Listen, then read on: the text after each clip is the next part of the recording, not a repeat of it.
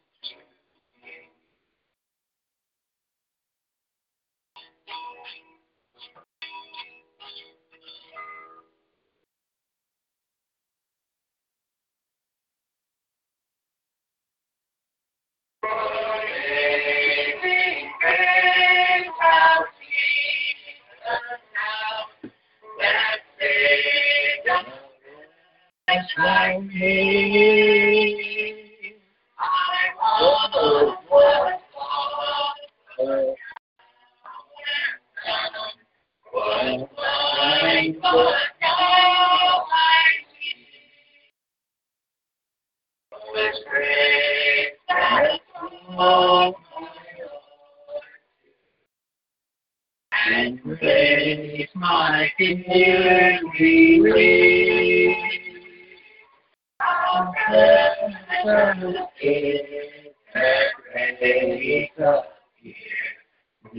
hour I can see many dangers, storms, and snares I have already come. His grace has brought me safely thus far, and grace will lead me home.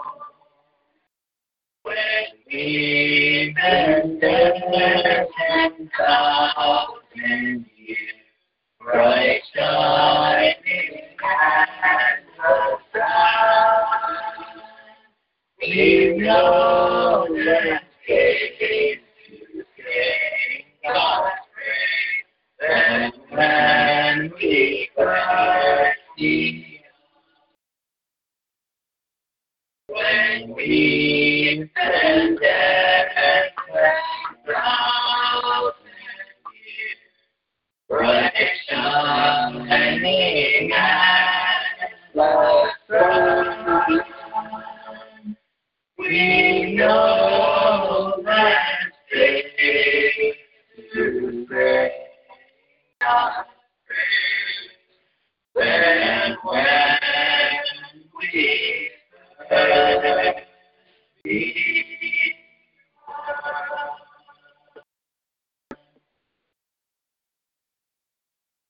Go page 19.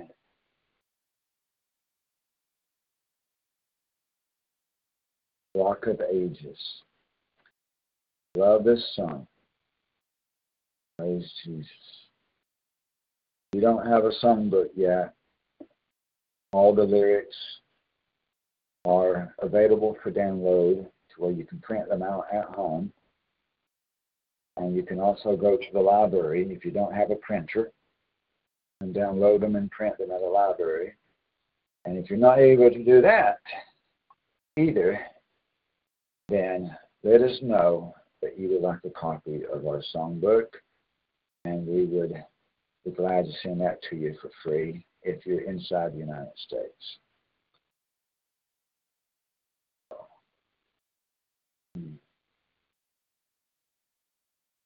God, I had all these other songs on here too. There we go.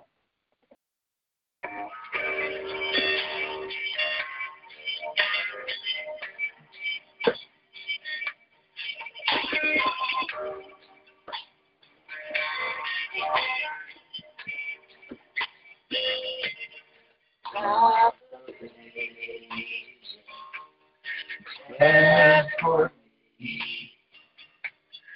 let me hide myself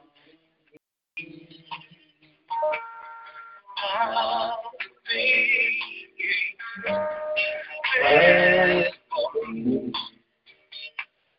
let me hide myself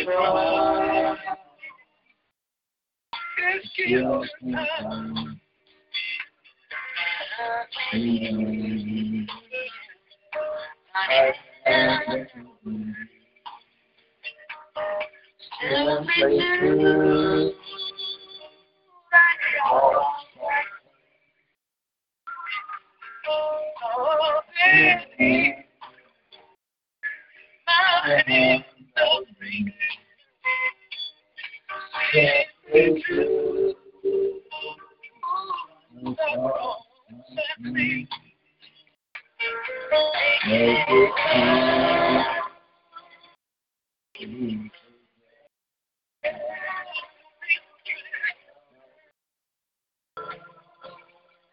thee.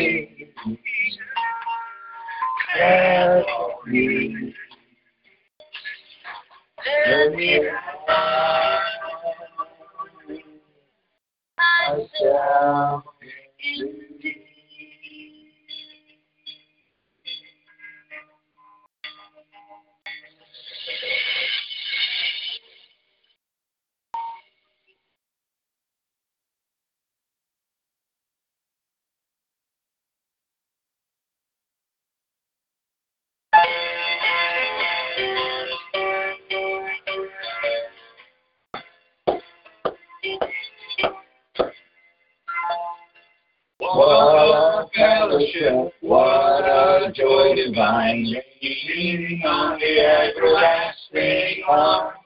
What a blessedness, what a peace of mind, leaning on the everlasting arms. Leaning, safe and secure from all of us. Leaning on the everlasting arms of Jesus. Have I declared, what have I declared? Leaning on the everlasting arms. I have blessed peace with my Lord so near, leaning on the everlasting arms. Leaning, safe and secure from all of us. Leaning on the everlasting arms.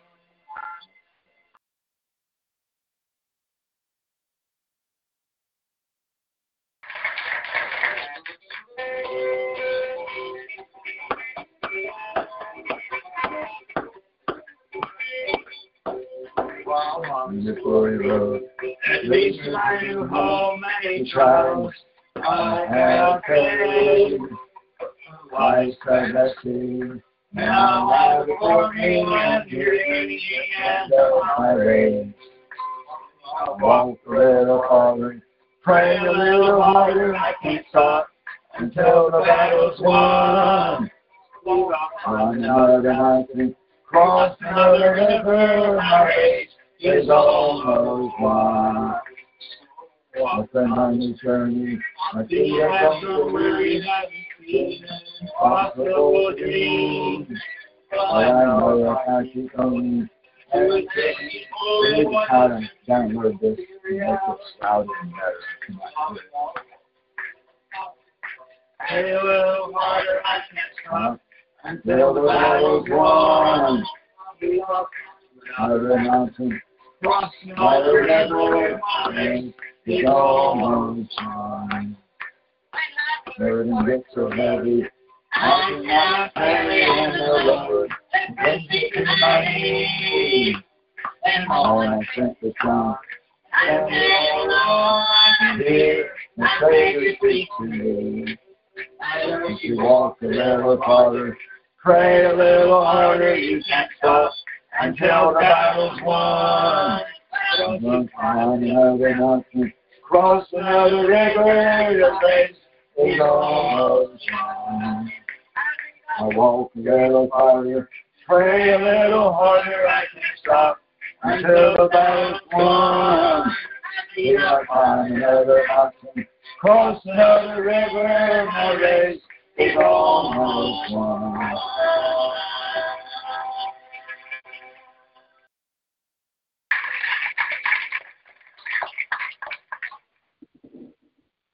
Amen. Praise God.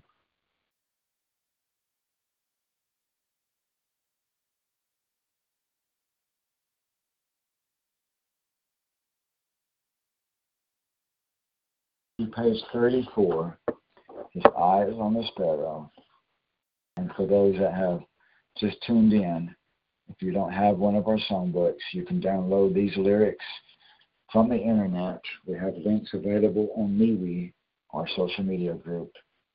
And you can download those lyrics. And let's put those lyrics and the songs also, the download folder links on the music page on the website also. We're going to add that later today on the music article, music page on the website. We'll add the links there as well, especially for the people that's not on MeWe.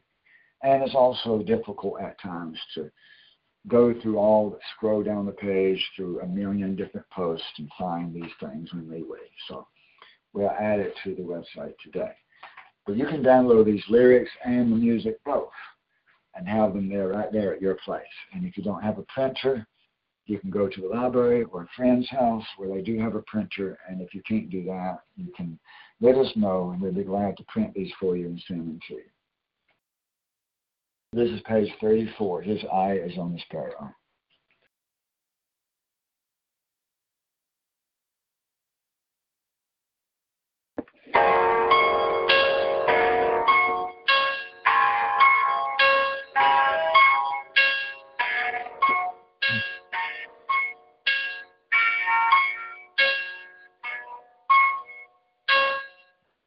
Why should we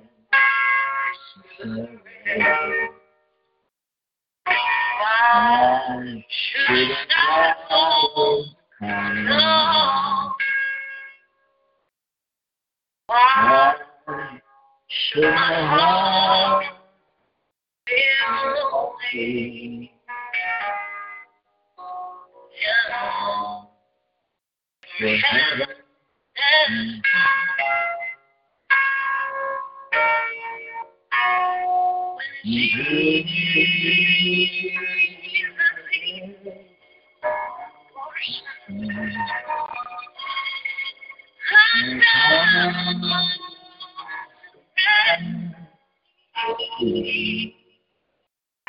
Let's say the sing this and look at that and then close your eyes and check it with the next one. Then open your eyes to the next one and close your eyes and sing it with the next one.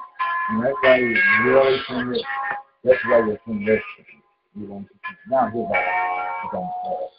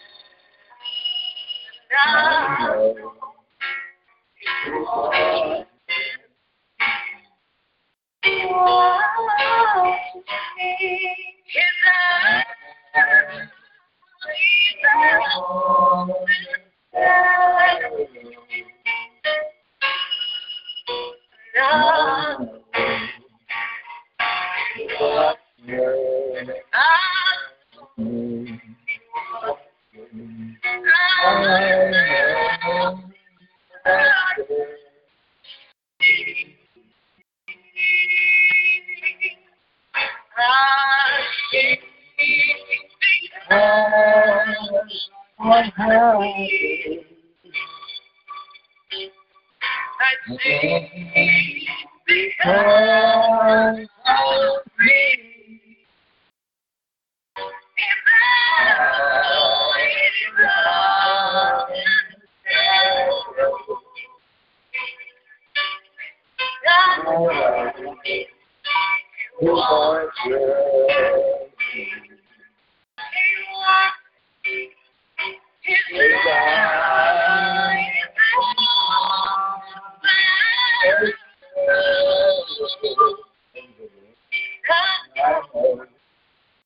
He watches me.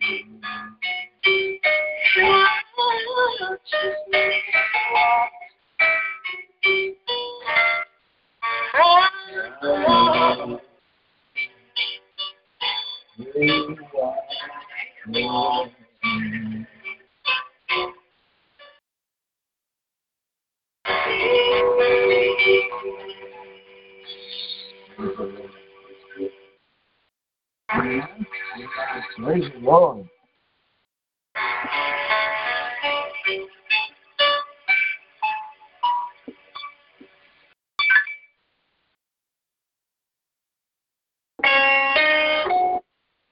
Amen. Praise God.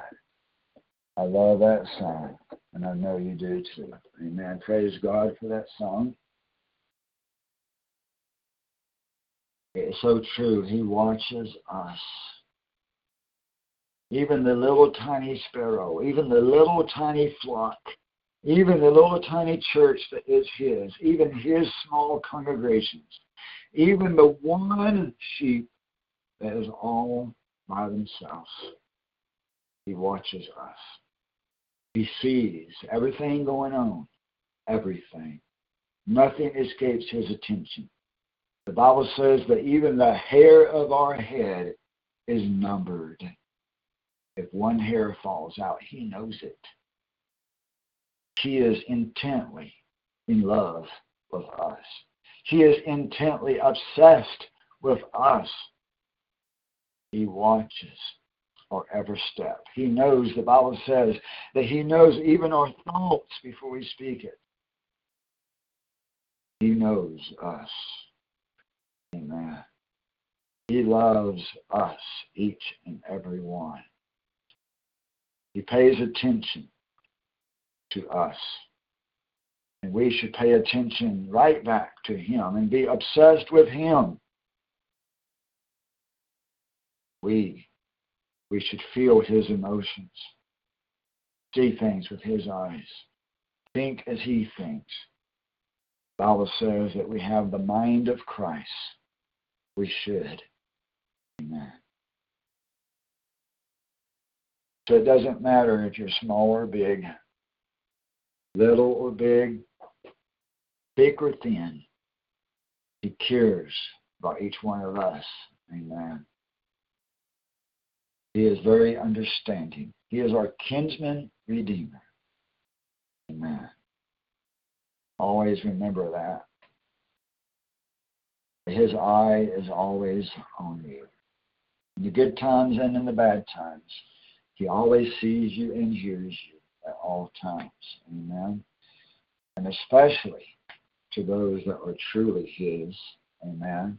Especially to those that are truly his flock, his congregation, his chosen ones, especially above all others. Amen. He is so good to us.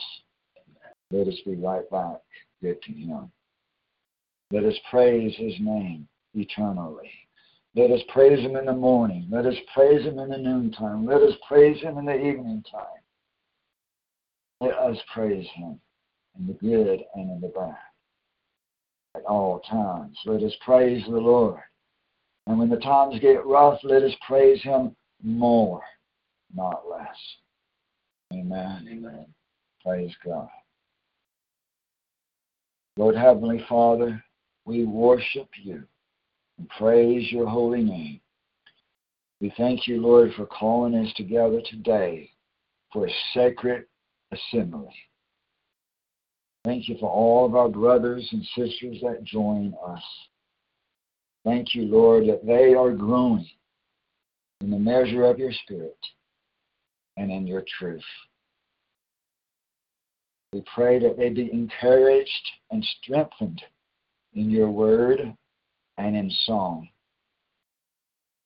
Pray, Lord, that we become more of a family unit. We pray that there be more unity. We pray that you would gather us together with our brothers and sisters that we don't yet know, that have come to you and will be coming to you. We know that you will. We don't even have to ask this. Revelation 12 is extremely clear that you are going to gather your people before the Great Tribulation. We will not be alone. And I rebuke those accusations that we will be alone, because those are not biblical. The Bible does not lie when translated correctly and understood correctly. Revelation 12 is very clear that you will gather your people before the tribulation, to go in together as a family, as a unit, as a church. The scriptures cannot be broken, Jesus said. And they will not be broken. Your word is true, your word is faithful, and you are faithful to do as you have said. You always sent a Moses figure, an Elijah figure, a Jeremiah figure. You have always sent a Noah figure. You have always sent a Paul figure. You have always sent your prophets and your servants to gather your people together. And your people did gather under the administration of Moses to cross the Red Sea. And your people did gather. The family of Noah did gather with Noah to go through the storm and to come out the other side, safe and sound. You have not changed. You're the same today and tomorrow and forever. You have always worked in this way, even with Joseph and many others, even with Abraham and Isaac and Jacob. This is the way that you worked. To send an administration, a leader, a shepherd among mankind to lead your people. And they followed. And they went where they went. The sheep followed those shepherds that you sent. If people would humble themselves, not be so proudful to go their own way, but if they would humble themselves and submit themselves to one another, they would submit themselves to your shepherds and follow your shepherds wherever they may lead, under your guidance, under your covering.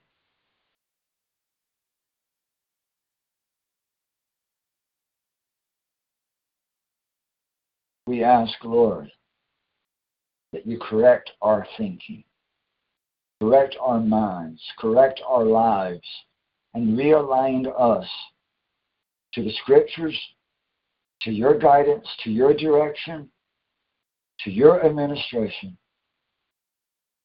to your will, to your plan, and not our own plan, not our own way, not our own direction, not our carnal, foolish, rebellious thinking. That we would come in line, Lord, with unity in your church. Help us, Lord, to take up our cross, deny ourselves, and throw our servitude at your feet. Help us to be willing servants, to do as you would have us to do. Deliver us of any stubbornness, of any hard-headedness. that is wicked and lawless. Bring us, Lord, into the fullness of your Spirit and the center of your will. We ask you, Lord, to help us to understand this message that we're about to receive. Help us, Lord, to take this information and move forward into a deeper relationship with you and more unity in the body of Christ.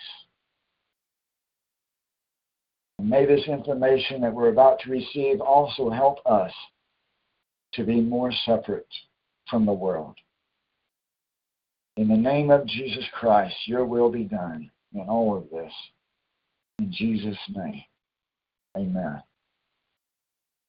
Praise the Lord. Amen? Amen. Praise Jesus. Let's go to the book of Luke. Luke chapter 12, verse 13 is where we'll start. Luke 12, verse 13.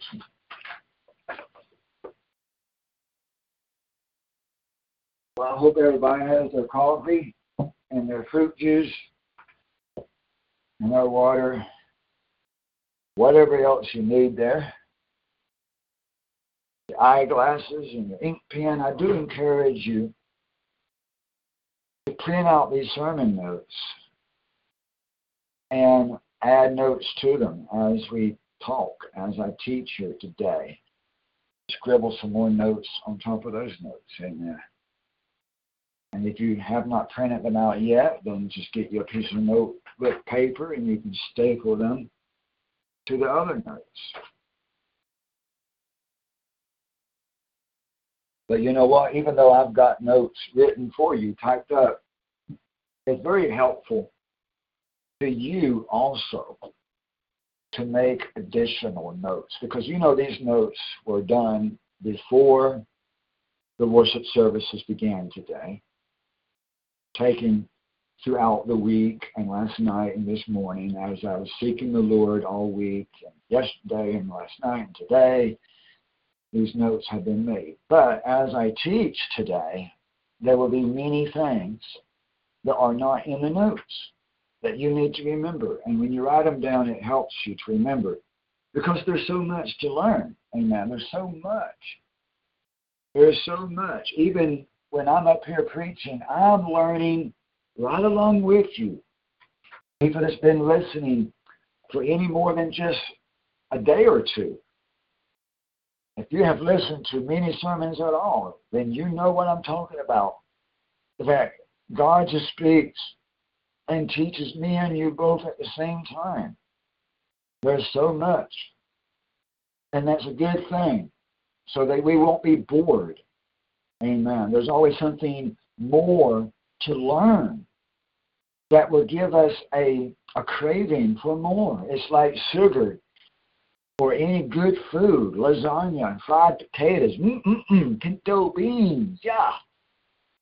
Taco. When you have a potato chip, you can't stop at one. Amen? You can't stop at one. You need more. You need more. It tastes good. You got to have more. Amen. That's the way the Word of God is. As He teaches us, it's like, wow, that was good. I want more, Lord. Keep feeding me so I can keep growing spiritually. Amen. So it's good to jot down some notes of your own to help you, because you can come back 6 months from now or a year from now or 2 years from now and look over those notes again and be like, oh yeah, I forgot that. Guarantee you. You have those notes that will refresh your memory of some things you forgot. It's very useful. I really do encourage everyone to make notes. And if you don't have the ink pen and paper with you today, then maybe you can have those next week. Amen. Come on in and join us, please. Luke chapter 12.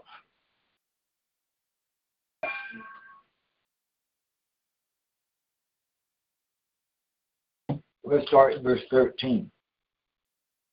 Now, the subject today is God's little flock. God's little flock. The little flock. You know, I've used those words many times over the last few weeks.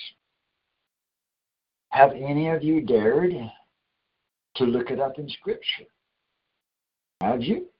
I hope that you have. Robert has. I knew he would. Amen. I said it was in the Bible. Are you just going to believe me?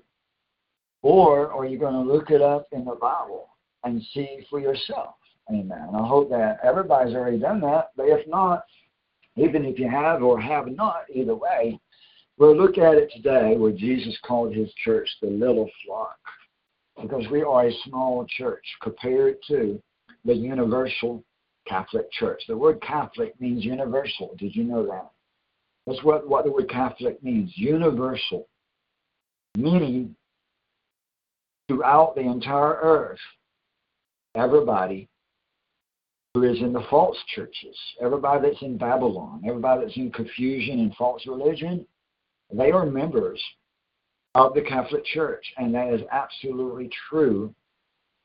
And I will explain that to you briefly. Islam is a version of the Catholic Church. They are the one and the same. In that false prophet article, I saw the lightministries.com/falseprophet.html. It gives you how many? I think it's 18 or 19 different ways that Islam and the Catholic Church are the same. They are the same. So Muslims, they are Catholics. And Catholics, they are Muslims. And the same thing with Hinduism. That is a version of Islam, which is a version of the Catholic Church. It's all in together. It's a universal church. False church of the devil. Amen. And compared to that, we in the Church of Jesus Christ, we are a small flock. Amen. Starting in verse 13, it says, someone in the crowd said to him, Teacher, tell my brother to divide the inheritance with me. But he said to him, Human, who appointed me a judge or arbitrator over you? Then he said to them, Beware and be on your guard against every form of greed. For not even when one has abundance does his life consist of his possessions. Amen. So in verse 14, what Jesus is saying is that there are offices of judges. There are appointees of government and church and stuff like that. And Jesus was not an appointee of government, of human government, or of the official church of the Pharisees, the Sadducees. Jesus was a total outsider. Amen. He was not associated with man's government and man's religion. He was an outsider. There was plenty of judges appointed by the Pharisees religiously, as well as through the Roman Empire, plenty of judges. Okay, so he's basically saying that you should go to those people appointed for such things. But then he says, why are you even wanting this? Why are you even wanting this physical possessions, these monies, these houses, this land? Why do you even want these things to start with? Amen. For even when he does have abundance, does his life consist of possessions? No. Amen.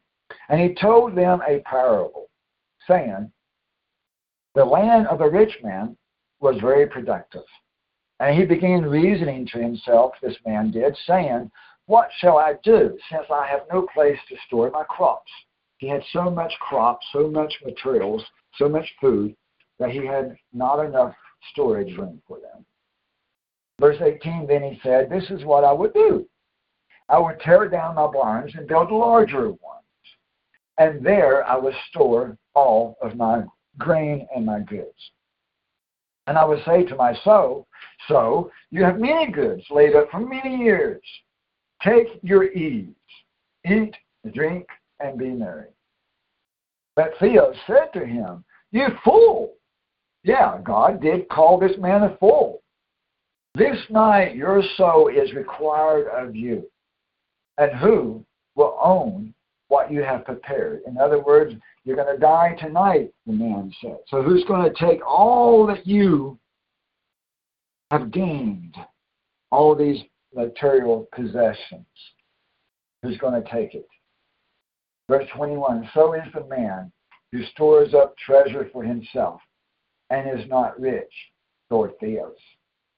Amen. So this is the fate, death, and the loss of everything you own.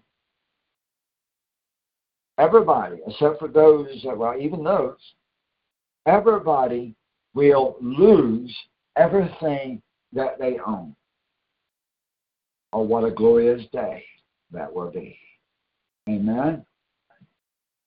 What a glorious day it will be when people lose their houses, their lands, and their money. It would be a great day of deliverance. Right now, many people serve house and home, family, friends, and so forth as their treasures, but they don't have the richness toward God. They don't have the heavenly treasures. Amen. Verse 22, and he said to his disciples, look at verse 22 there, for what reason, I say to you, do not be over anxious about life. Don't be. Don't be over anxious about life as to what you would eat, nor for your body. Don't worry about your body so much as being over anxious. Now, he's not saying be irresponsible. Don't get it wrong. A lot of people twist this. A lot of the homeless, as I have said a long time ago, but for the new people, I got to say this again. A lot of homeless people take these verses in Matthew 5, Matthew 6, wherever it's at, that speaks about the same thing. Not be over anxious about your clothes you wear, what you're going to do with life, what you're going to eat. A lot of homeless people say, well, this means that I should not have a bank account. I should not have a checking account. I should not save money. I should not worry about tomorrow. I should not have any concern about tomorrow. I should not have any concern where I'm going to lay my head, because this is what God told us to do. And that is total bullcrap. That is foolishness. Jesus was not teaching that you should be irresponsible. Amen. It is wise. Jesus would want you to count your money and have rent when the rent is due, and have the money for the electric when the electric is due. God doesn't want you to be irresponsible, okay? He doesn't want you to forsake responsibility. That is not God's will, for you to forsake responsibility. So don't twist it like a lot of homeless people do. They just use it as an excuse for their sin, actually, their immaturity and them not wanting to be responsible. They just don't want to be responsible. And they're using it to excuse their lack of responsibility. Amen. But what he is teaching here is that we should not be overly worried or anxious about these things, because if we put our trust in him, and at the same time that we are counting our money, being responsible with how much we buy and how much we eat and how much we use, if we're being responsible and if we trust in the Lord, he will make up the difference. He will help us to make the right decisions. Amen. He'll help us to make those right decisions. He'll give us the right direction, even as a shepherd does for his sheep, for his flock. He would give us the right direction.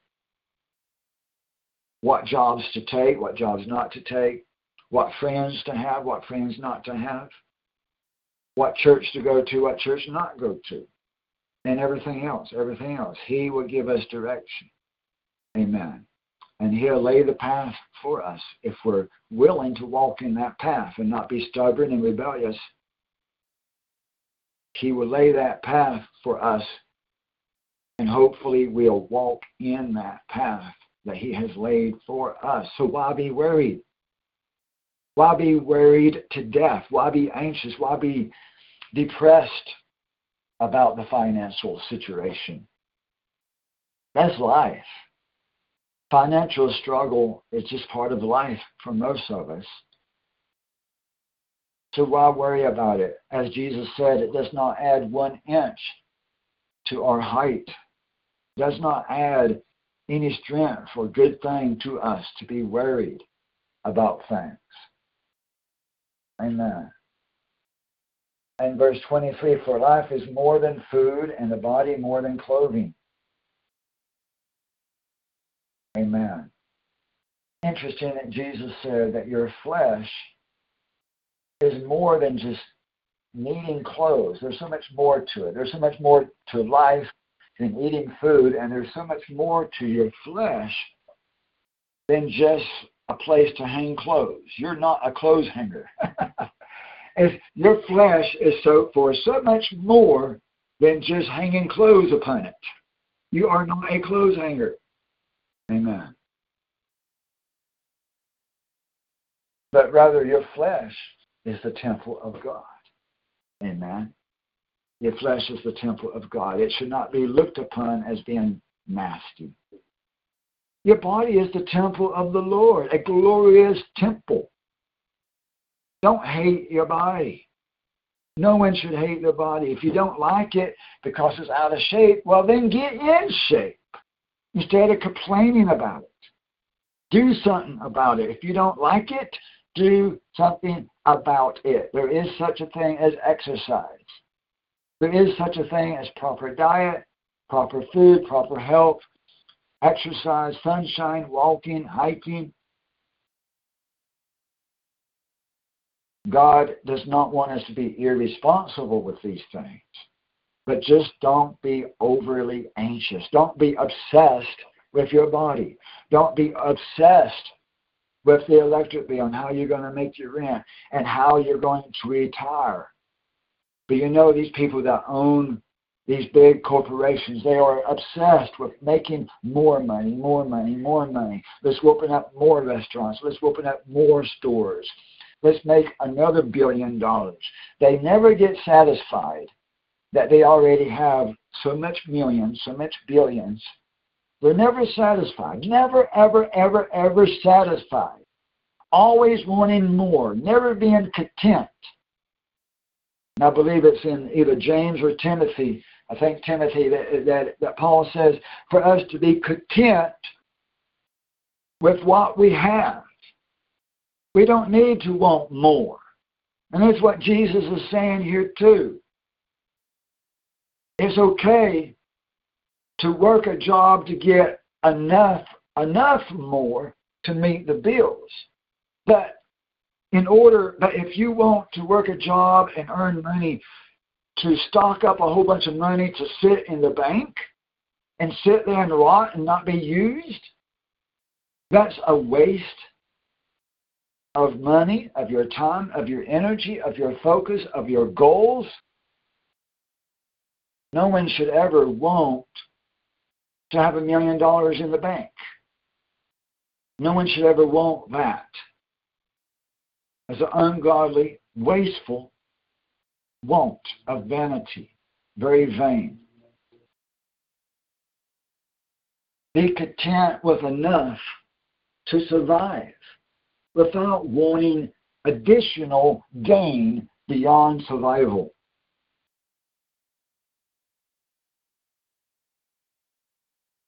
Enough money to eat and pay your rent and your electric bill is sufficient.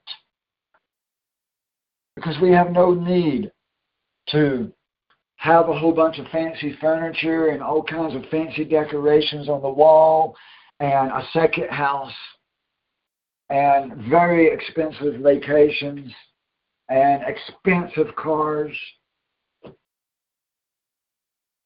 The car I own right now, I paid maybe $1,200 or $1,500 for. The car before that, I paid $1,000 for. Car before that, maybe $2,000 max.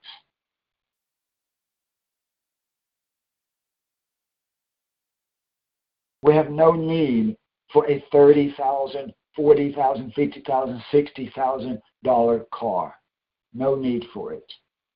If it gets you to the store, if it gets you across town, if it gets you over here to Tennessee to visit for the holy days, then it is sufficient. It doesn't have to be the most beautiful car on the road. It doesn't have to be the most powerful car on the road. It doesn't have to be the loudest, dirtiest, filthiest, loudest pipes on the road, like a lot of people want. It doesn't have to have those giant $2,000 per wheel tires. That's ridiculous. That's crazy. Anybody that would spend $1,000 or even $500 on one tire, they're out of their minds. And they are guilty of taking food out of the mouth of the needy. To blow money like that is inhumane.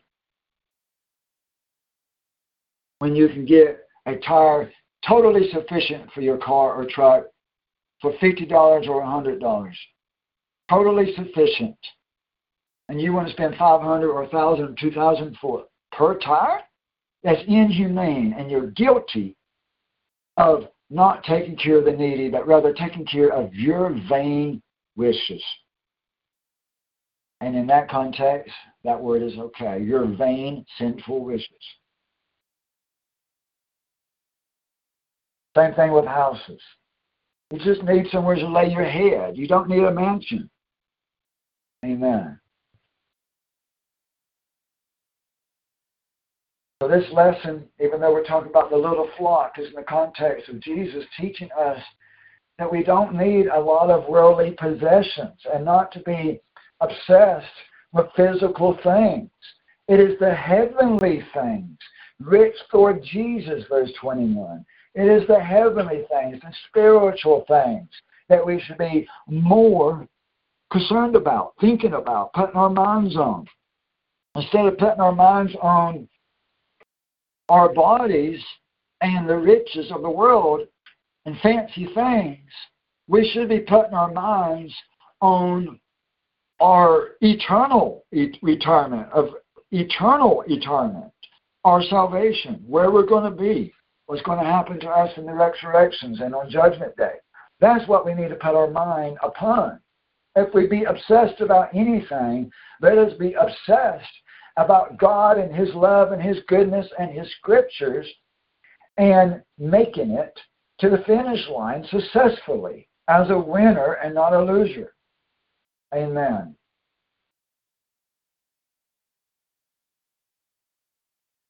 It says in verse 24, consider the ravens, for they neither sow nor reap. They have no storeroom, no barn, but yet Theos feeds them. How much more valuable are you than the birds?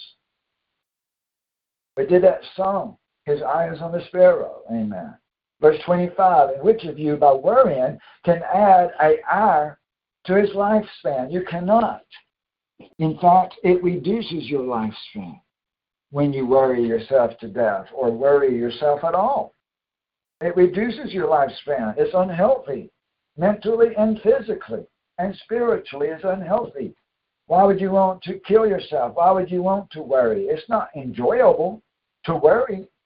It's not enjoyable, so why would you want to do it?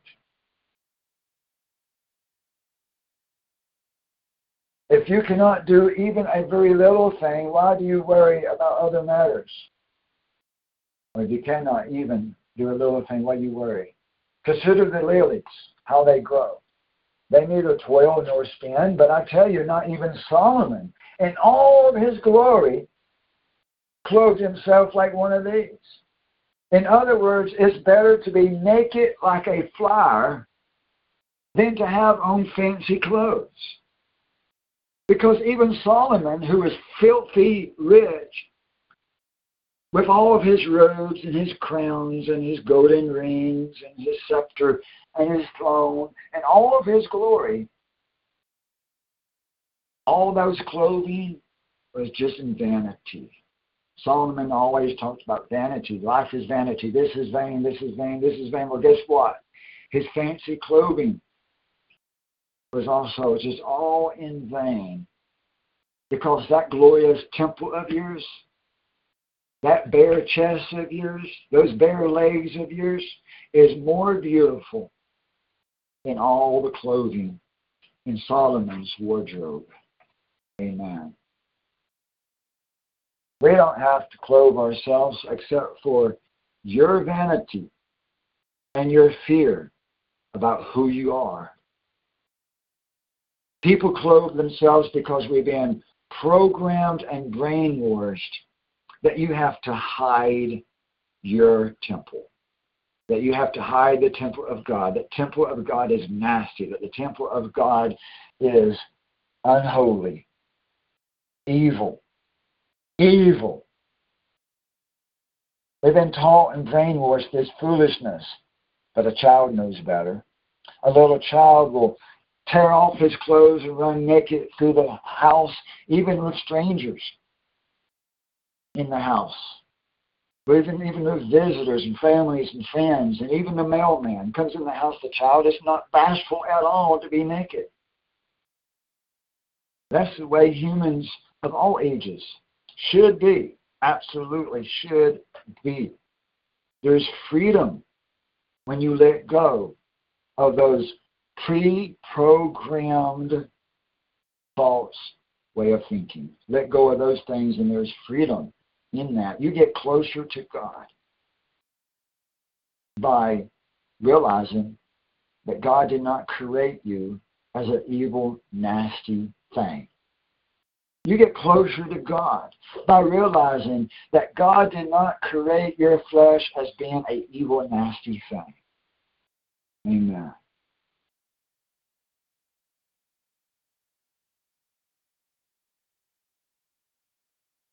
So it says, and then verse 28, but if Theo so clothes the grass in the field, which is alive today and tomorrow is going to be thrown in the furnace, how much more will he clothe you?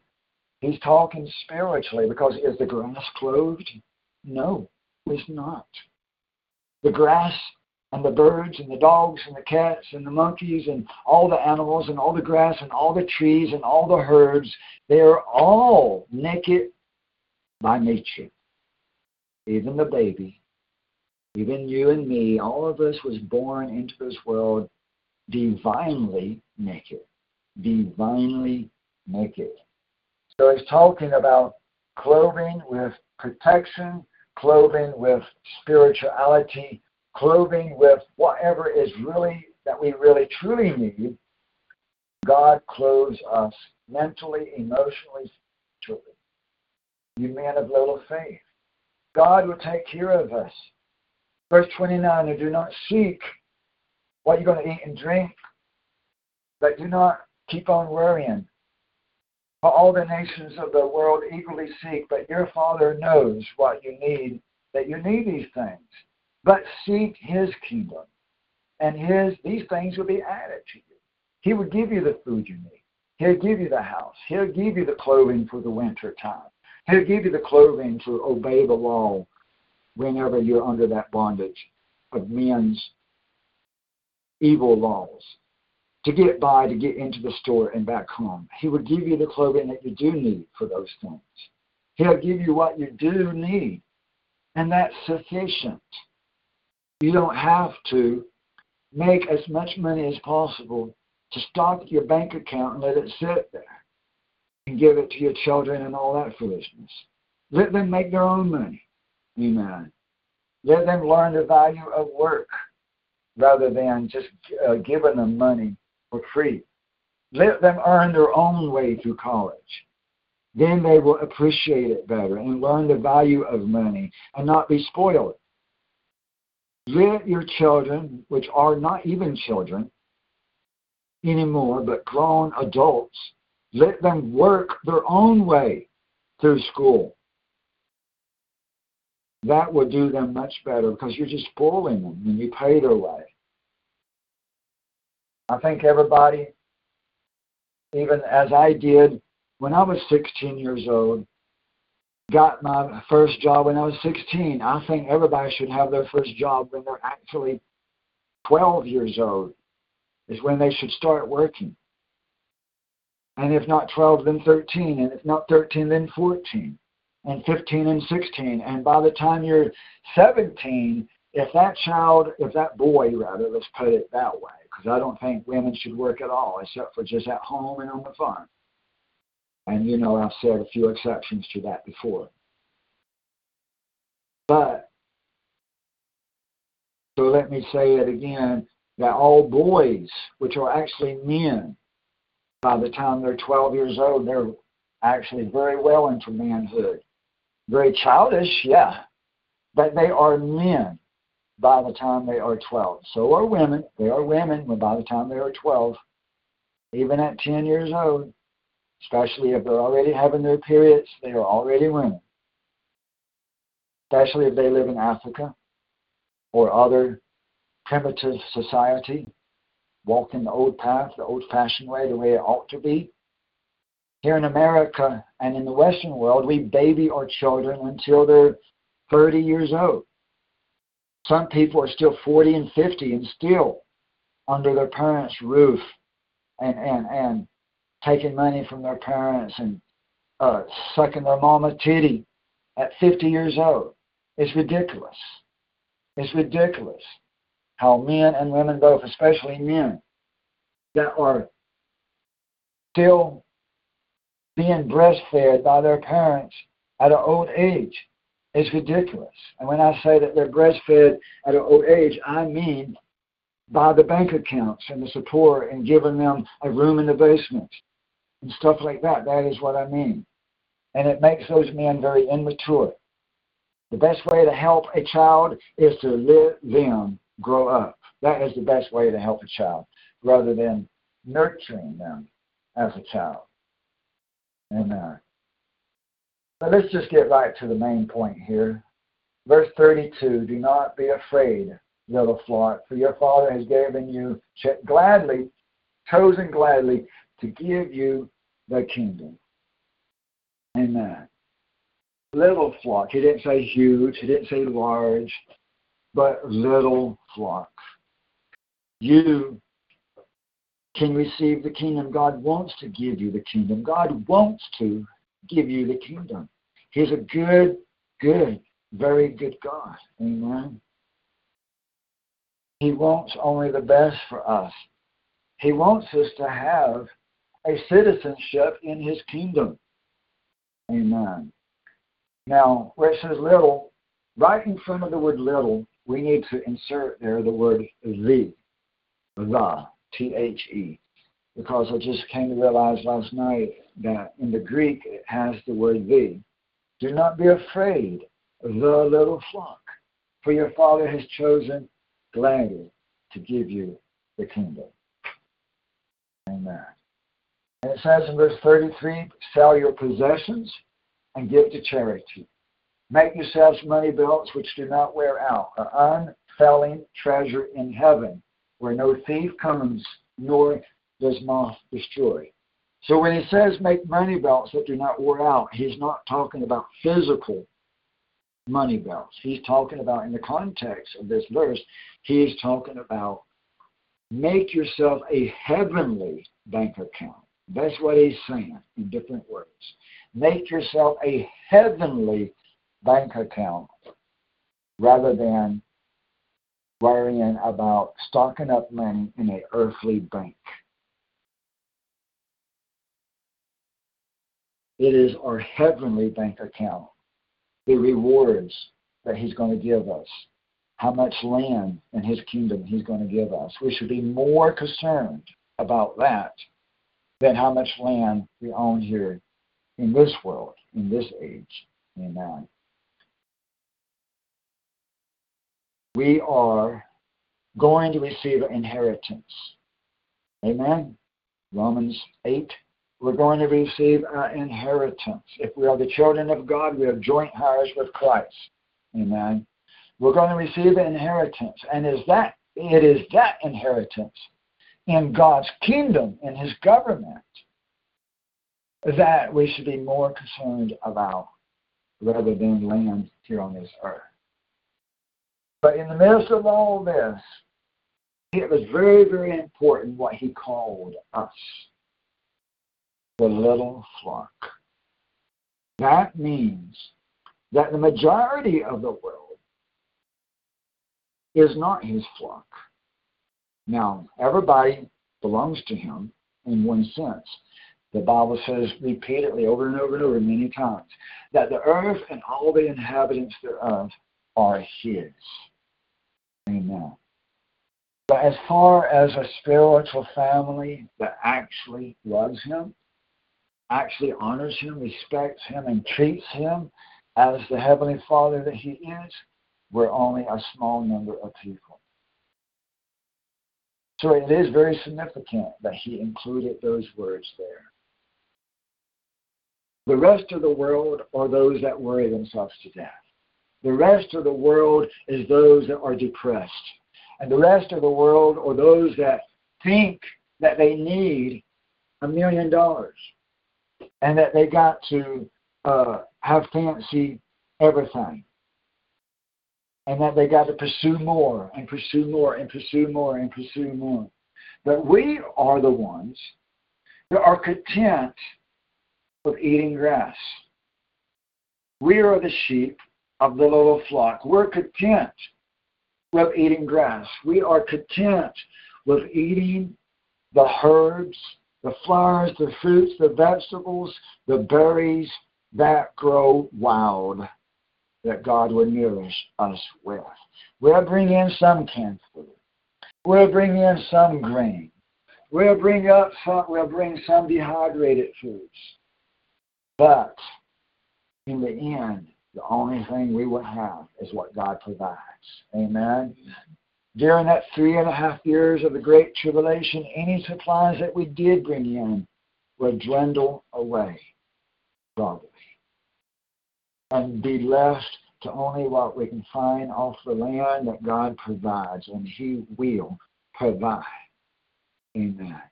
And as those 3.5 years progress toward the end of the Great Tribulation, I guarantee you that a lot of people, their clothes will be wearing out. I know that the Bible says that in the first Exodus, and when they spent, 40 years in the wilderness, their shoes did not wear out for 40 years. Their shoes did not wear out.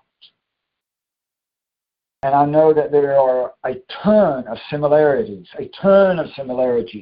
of what did happen with the first Exodus will also happen with the second Exodus. I understand that. But I also understand that we do live at the end of time.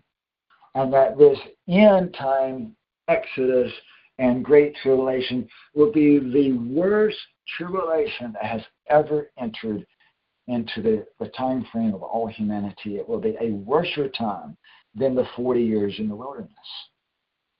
Because it is our last test for those that are going to enter the first resurrection. For those that will enter the first resurrection, the Great Tribulation will be our last 3.5 years of being tested. And we must be tried with fire. And it will be a difficult test. It will be more difficult than what they dealt with in the 40-year wilderness. In some aspects, in some ways. But at the same time, it will be easier for us because we actually know Jesus. They did. They really did. Did they? No. So it would be more difficult and easier both at the same time. And the challenge will be difficult. But if we put our eyes on the finish line, if we put our minds on God, then it won't be that difficult, really. Sit down.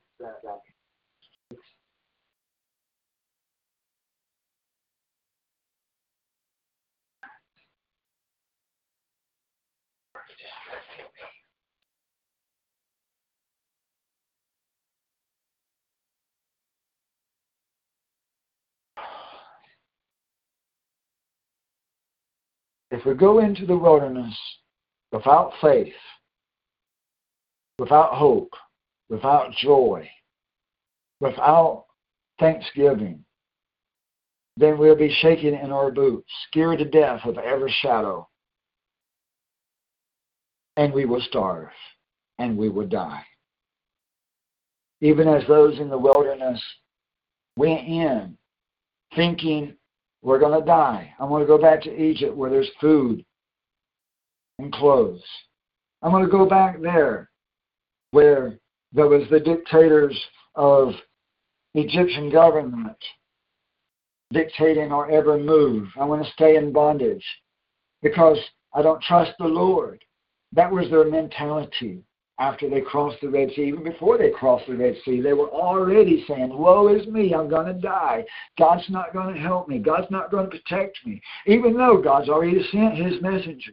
He's already sent the great leader, Moses and Aaron. He's already sent heavenly signs. He's already destroyed the firstborn of Egypt. He's already rained hell down out of heaven. He's already showed his great glory.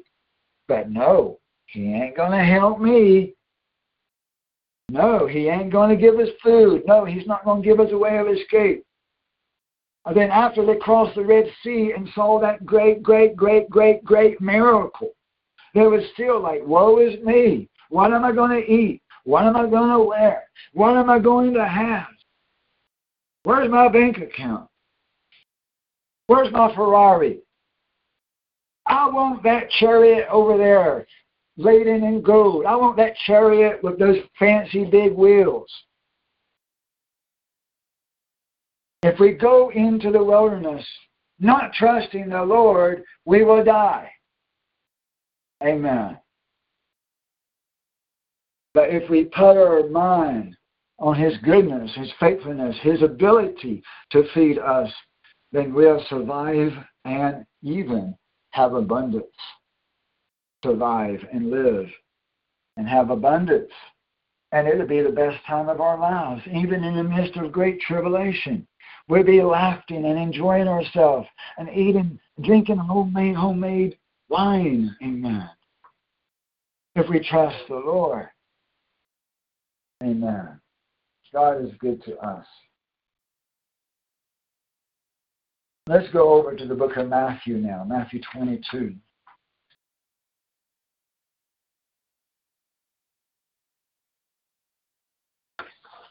So I think for many of us, even if we are trusting the Lord, that we're going to come out 3.5 years with barely a shirt left to us, especially for the men.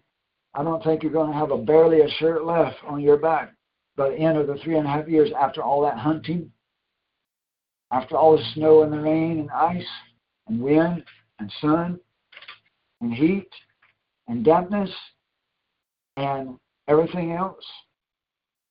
And the tree limbs, how they grab onto your clothes. The tree limbs kind of just reach out and grab you and rip your clothes off from you. Tree limbs know better than we do. Amen.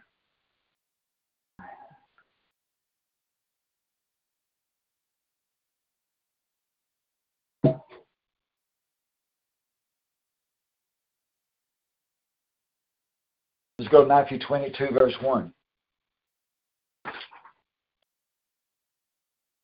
God willing, we'll go from verse 1 down through verse 14. Matthew 22, verse 1. Jesus spoke to them again in parables, saying, the kingdom of heaven may be compared to a man or king who gave a wedding fiesta for his son.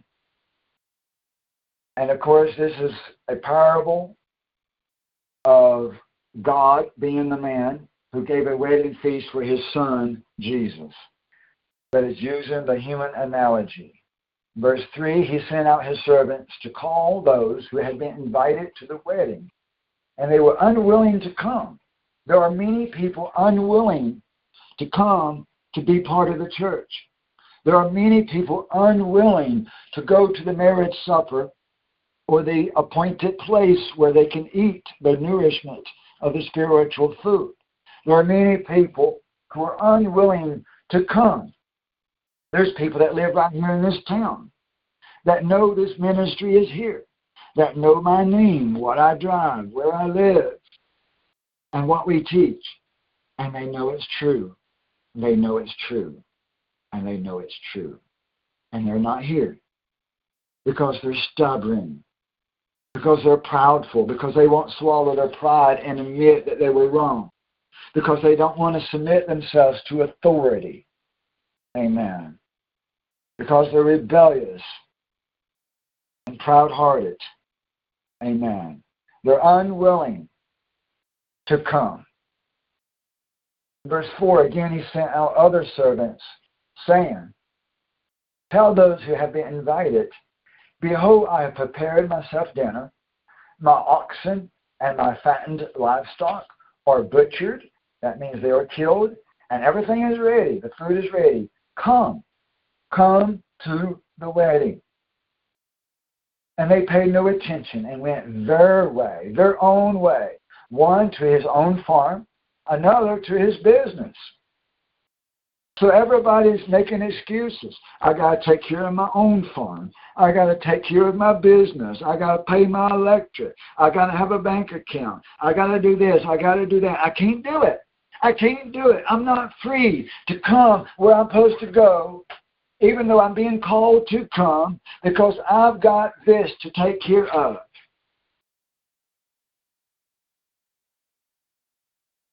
Verse 6, and the rest of the people seized his servants and mistreated them and murdered them. So we are a persecuted church. We are a hated church. If you're part of a church where they don't call you a cult, then you are part of the Universal Catholic Church, Islam. I don't care if you call yourself Baptist or Pentecostal or Lutheran or Presbyterian. I don't care what you call yourself. If the people of the town where you're at and you go to church, if the people in that community do not say that that church is a cult, if they do not claim that that church is a cult, then guess what? You are part of a cult. Amen? You are part of a cult if they don't call that church a cult. Because the Bible says very, very clearly that the world loves its own. Amen? If they're loving, the whole world loves Billy Graham, in general, the church of the world, all the denominations, all the preachers, all the people with the #1 best-selling books in religion, they all love and glorify Billy Graham. That makes him a cult leader because the world loves their own. That is not the little flock of God. That is not the tiny church of God. The tiny church of God has 3 people in this room today. And how many listening live? Only 4 people. That's not because of lack of advertising. That's not because lack of ability to get out there, to get the name of the ministry out there. That's not the reason at all. The reason is people love the world and its religions and its churches and its leaders, but they hate God. They hate God. They hate God's truth, God's words, the truth of the Bible. They hate the truth of God's doctrines and His commandments. Amen. That's the God to honest truth. That is the God to honest truth.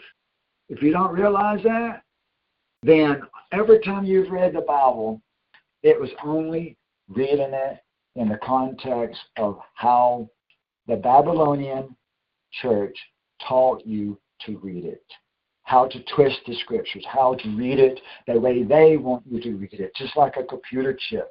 You've been nothing more than a computer chip. You've been nothing more than a robot reading the Bible the way they programmed you to read it. And therefore, when you read it, you did not understand what it said, that if you was to deny yourself and take up your cross, you would die. They will hate you. They will murder you. They will persecute you. They will stone you. They will call you a cult. And if you are not called a cult, then you are a cult. Amen. God's little church is a hated church. All the preachers in this town hate me with a passion. And I wouldn't have it any other way. because then I know that I'm in the truth, that I'm in the little church, the little flock of God, because the world hates the truth. They hated Jesus, they hated Jeremiah, they hated all of God's prophets throughout time. Why would it be any different today? Why would it be any different? Do you think anything has changed? Nothing has changed.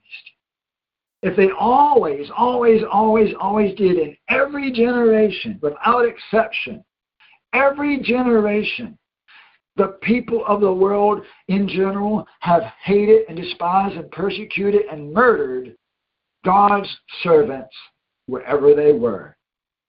Wherever they were. Any town, any generation. God's servants were hated and despised.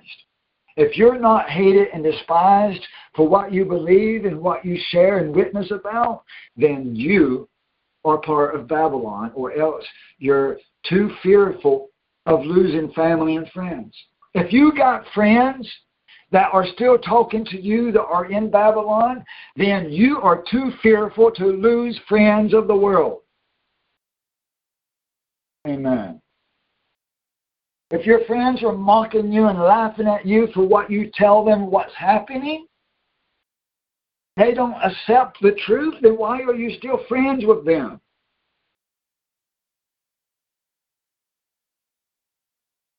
Oh, I'm holding out. I got hope.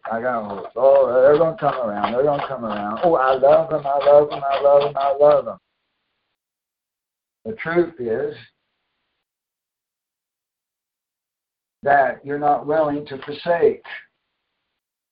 You're not willing to forsake the world. You're not willing to forsake the world if you're not willing to forsake family and friends. All of us, every one of us, must be willing to forsake family and friends. I have lost family that I loved and friends that I loved because they rejected God's word. And I must make a stand. I must make a stand, a firm stand. And that shows them the seriousness of the situation. We're not teaching them anything.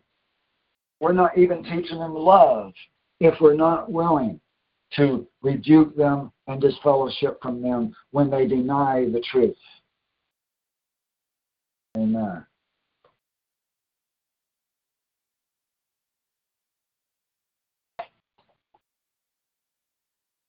So it says here, when these people invited to the wedding feast,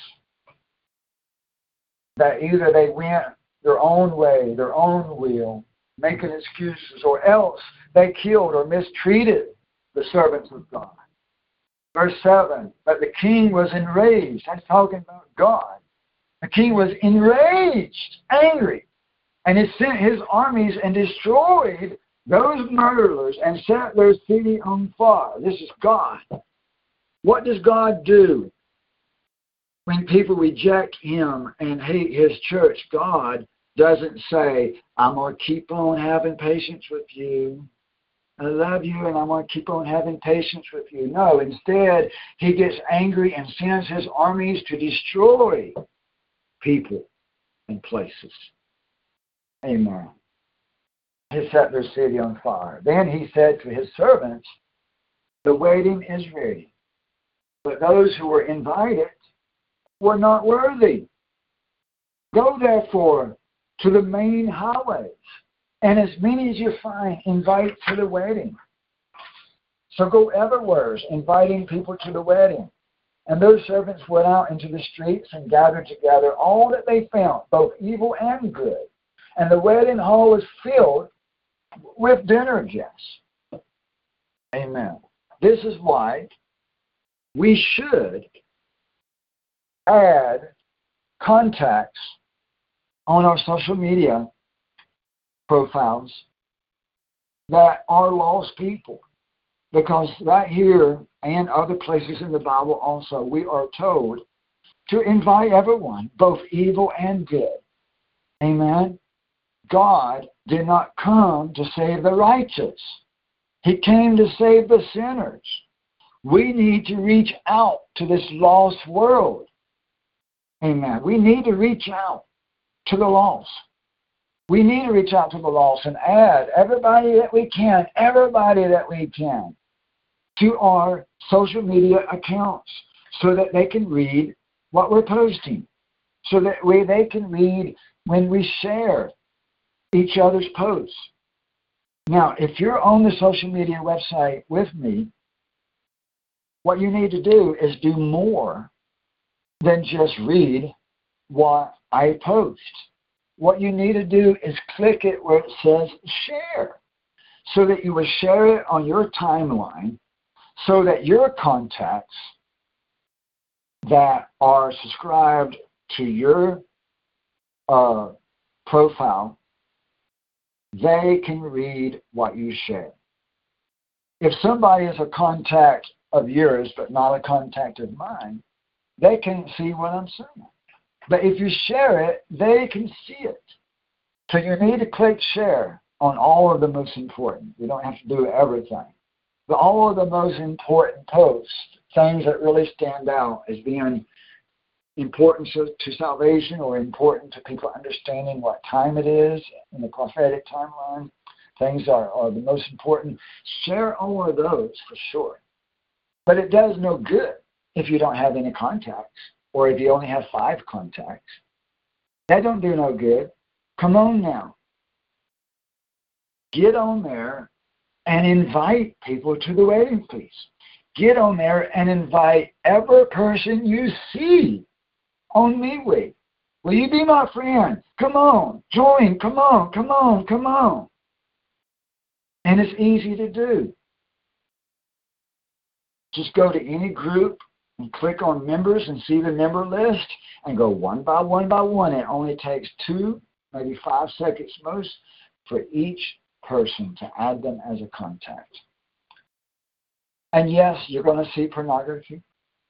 Yes, you're going to see naked temples of God. Yes, you're going to see some nasty stuff as well. And yes, you're going to see some sinful stuff as well. But all you got to do then, once you see that, is to mark it, the checkbox, to unmark the checkboxes where it says show their timeline. Once you unclick that box where it says show their timeline, you won't see their profile ever again. But they will continue to be able to read what you share and what you post. But you won't never see their stuff again unless they comment on something you say or unless you click on their profile. So you don't have to keep on seeing their junk. Amen. But that's a very good way of reaching out to the world. And there's not much time left, so let us be working while we can still work. While it's still day, let us be working to reach the lost. It's not good enough to just learn the truth. We have to share that truth with other people. Amen.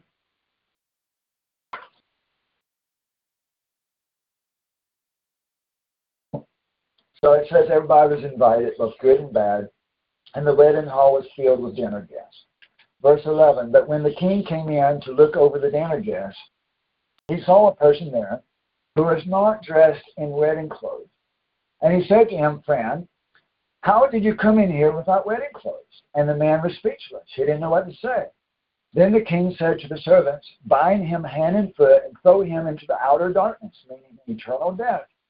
And there will be crying and gnashing of teeth, meaning as they are thrown into that fire to die and suffer that darkness, eternal death, there will be pain as they enter into that lake of fire. But then they will close their eyes and die and have eternal darkness, eternal death. Okay? So that verse does not at all teach eternal suffering in hellfire. It does not. Okay? They will gash their teeth when they're thrown into the fire, but then as they die, they will close their eyes and be in darkness in eternal death, according to the Bible. Amen. According to many scriptures. Amen. Now, wedding clothes in verse 12. This is a spiritual parable. It's not saying that you always got to wear clothes all the time. But what it is saying is that when we get to the marriage feast, we better be ready. That we better be true to the Lord. That we should be pure. That we should have on the fine pressed white linen, which is spiritual good righteousness. John himself said in the book of Revelation that the white robes are righteousness, are righteous acts, not literal robes, not literal wedding clothes. It is a symbol for righteousness. And if we show up at the marriage feast without righteousness, without holiness, then we won't be able to eat the feast. We won't be allowed. Now, this won't actually happen. Okay? This is just symbolic language. There won't be anyone. There won't be anyone at the marriage feast that will be thrown out. That's not going to happen. Okay? But you say, oh, but it will happen. It says right here it's going to happen. I think I recall it might have been like an altered version of one of the parables the Pharisees had. Some of these parables were. I wouldn't say that about this. This is God's truth. There's no Babylonian thing to this, okay? It's God's truth. But we got to understand it is symbolic talk. It's not actually how it's going to happen as far as someone showing up not spiritually dressed. That will not happen. It's just saying that we won't get to eat the marriage supper unless we are spiritually clean. That's the overall point. And we must always remember to understand the parables, look at the overall point and don't get caught up in so much of the details. The details will throw you off. Look at the overall spiritual principle that is being taught.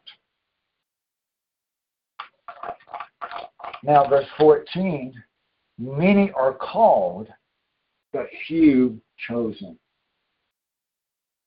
And that means that everybody has an opportunity to hear the truth and to choose life. We're distributing the flyers. We are putting everything out in public. Amen. We did reach out previously on Facebook and Twitter. We have reached out with other groups. We're right now reaching out with Telegram and MeWe both. We have reached out on YouTube and GodTube and BitChute and all kinds of other websites. We have reached out on the radio station previously, many different radio stations, at least 9 or 10 radio stations we have reached out on. We have reached out on previously, we did Google advertisement, Facebook advertisement, newspapers locally, other magazines we have reached out to previously. We have done all kinds of stuff to get the truth out there. Many are called, but few chosen. That means everybody has the opportunity to say yes or no to God's word. But only a few actually do choose God right back. Amen. Only a few people, a small church, a small flock of people actually walk in agreement with God to say, I do. I accept that I will be there, I will be ready, and I will be your willing bride. I will be a submissive bride. I'm willing to submit myself to the church administration and to you and your will and not my will. I will put you first, not last. I will put you first, not second, not after my business, not after my farm, not after my family, not after my finances. I will put you first. I'll be there and I'll be ready and I'll be right there. Amen. Only few will actually make it into the first resurrection in comparison to the number of people that will go to the second resurrection. Now, there will actually be tons of people there at the first resurrection. There will be. But few in comparison to the number of people that will be in the second resurrection. The second resurrection will include all of the people from the Old Testament times, because there was no salvation available in Old Testament times. None. Zip. Amen. And all the babies that died in abortion, all the children that died young, even in New Testament times, even in our day and time, the babies that were aborted, children that died young, and people that never understood the truth, and people that wasn't given a full opportunity for the truth, as well as the people that rejected the truth, which is tons of people, tons and tons and tons of people that have rejected the truth. All of those and more will be in the second resurrection. So the second resurrection will be many times more, larger number of people in that second harvest. Amen. So few are chosen for the first resurrection. And the context of what we're talking about is first resurrection, because that's the marriage feast. There is no marriage feast for the second resurrection. There is not. Okay? So it's only the first resurrection that is talking about few are chosen for the first resurrection in comparison to the universal church. And we're not going to go there right now, but we know that Revelation 12 verse 9 says that the devil, Satan, has deceived the entire world, the whole world.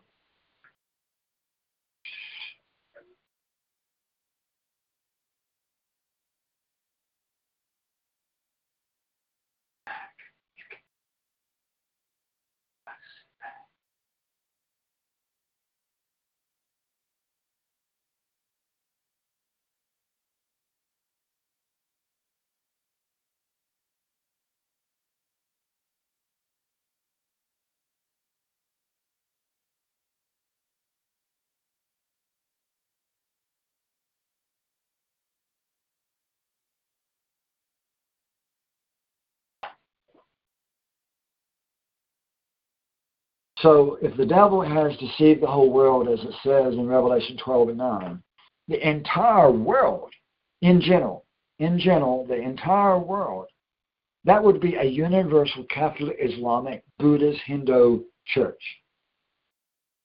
And so God's true church must be small, must be. How can it be large if the whole world is deceived? The true church must be only a small little group, a small flock. Amen? Now, if all this be true of what I've just said, then it also stands to reason that you would not have a lot of true pastors either. If the flock is small, you don't need 1 million pastors for a small flock, right? Be all what they call it, too many Indian chiefs and not enough Indians, too many chiefs and not enough Indians. It doesn't make any sense to have 1,000 or 10,000 or 1 million true pastors or true prophets or any such thing, or true apostles or true evangelists or any such thing, or true teachers or true doctrines or true websites, if the small church, if the truth is confined to a small church. How many pastors do you need? Only 1, 2, or 3 in a small church, if you're talking worldwide. We've got 2 congregations in Algeria. We've got 1 congregation here. We've got 1 congregation down in Jamaica. Jamaica, only 2 people. Algeria, 36 people, counting the children. Algeria. Then you've got just 1 sister in Australia. Can you get that, please? Only 1 sister in Australia. Only 1 brother in Korea. A congregation of only 1 man, his wife, and child in Zimbabwe. So it's a small congregation worldwide. Even though we are worldwide, we're still a small congregation. Absolutely. Amen. Even if you count all the people in all the planet that actually do participate in this ministry, we are still yet a very small congregation. And so there's only 2 pastors in Nigeria, 1 deacon in Zimbabwe, and then myself. And that's our entire ministry of administration. So this is a small flock, and that's the way it's supposed to be. That's part of how you know that you have found the truth, that God has led you in the truth. If there's not a lot of pastors and if there's not a lot of members, if it's a small church. Amen. Because the whole world is deceived. But if you have a flock, then you also need a shepherd. Amen. And we know that Jesus is the head of the church, ultimately. But you've got to have human shepherds as well. Moses, Noah, Joseph, Jeremiah, Paul, so on, so on, so on, so on. Every generation has to have a human shepherd, a pastor. Amen. And in fact, the word pastor is related to a sheep's pasture. It is related to that word. It is a shepherd. A pastor is a shepherd. And if you're going to have a flock, then you need shepherds. What good is a flock without a leader? What is good of a flock without a human shepherd? This is the way God has always led. We know that Ephesians 4 or Ephesians 5, whichever it is, says that He has sent us, the apostles, the prophets, evangelists, pastors, and teachers for our own good, that we may come into unity of the faith. And we also need our brother and our sisters. Amen. A flock is not a flock without brothers and sisters. Amen. If you only have one sheep, that's not a flock. We need our brothers and sisters. We need our brothers and sisters, and they need us. They need us, and we need them. It goes both ways. So don't think that you can just do it on your own. You should not want to. You should not want to need to do it on your own. You should not need to do it on your own. If there's any way at all that you can gather together, assemble, as the Bible even commands us, a lot of people don't understand that the 4th commandment of the worshiping of the 7th day, that's not just a commandment to just rest. That's only a part of that commandment. That's only part of the commandment to rest on the 7th day. The other part of that same commandment is the command to assemble together. Amen.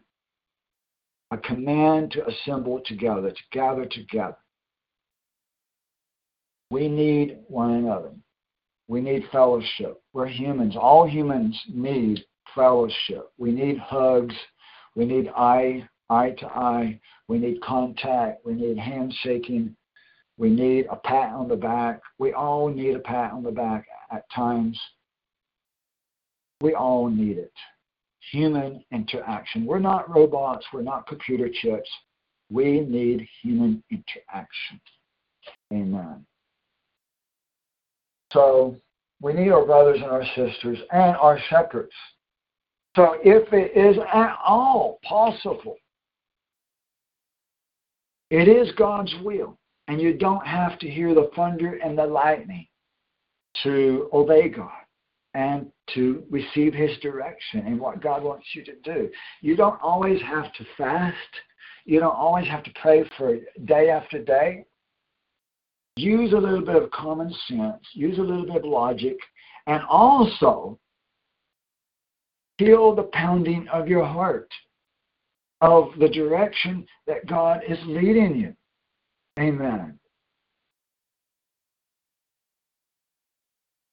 That if at all possible, go to where the sheep are. and go to where the shepherd is, to be fed, and to be part of the congregation. Amen. And for those that can't do that because you're outside the United States and you don't have a local congregation there yet, why don't you open up your door to receive new sheep if they're willing to come? And if they don't come, so be it. But at least be willing to receive new sheep into the flock and be willing to host. I'm talking to people outside the United States because all Americans should be right here with us in this room. But outside the United States, open up your door and be willing to host a congregation under the administration of this church, under the administration of myself, because that is God's ordaining. That is what God wants. That's God's will.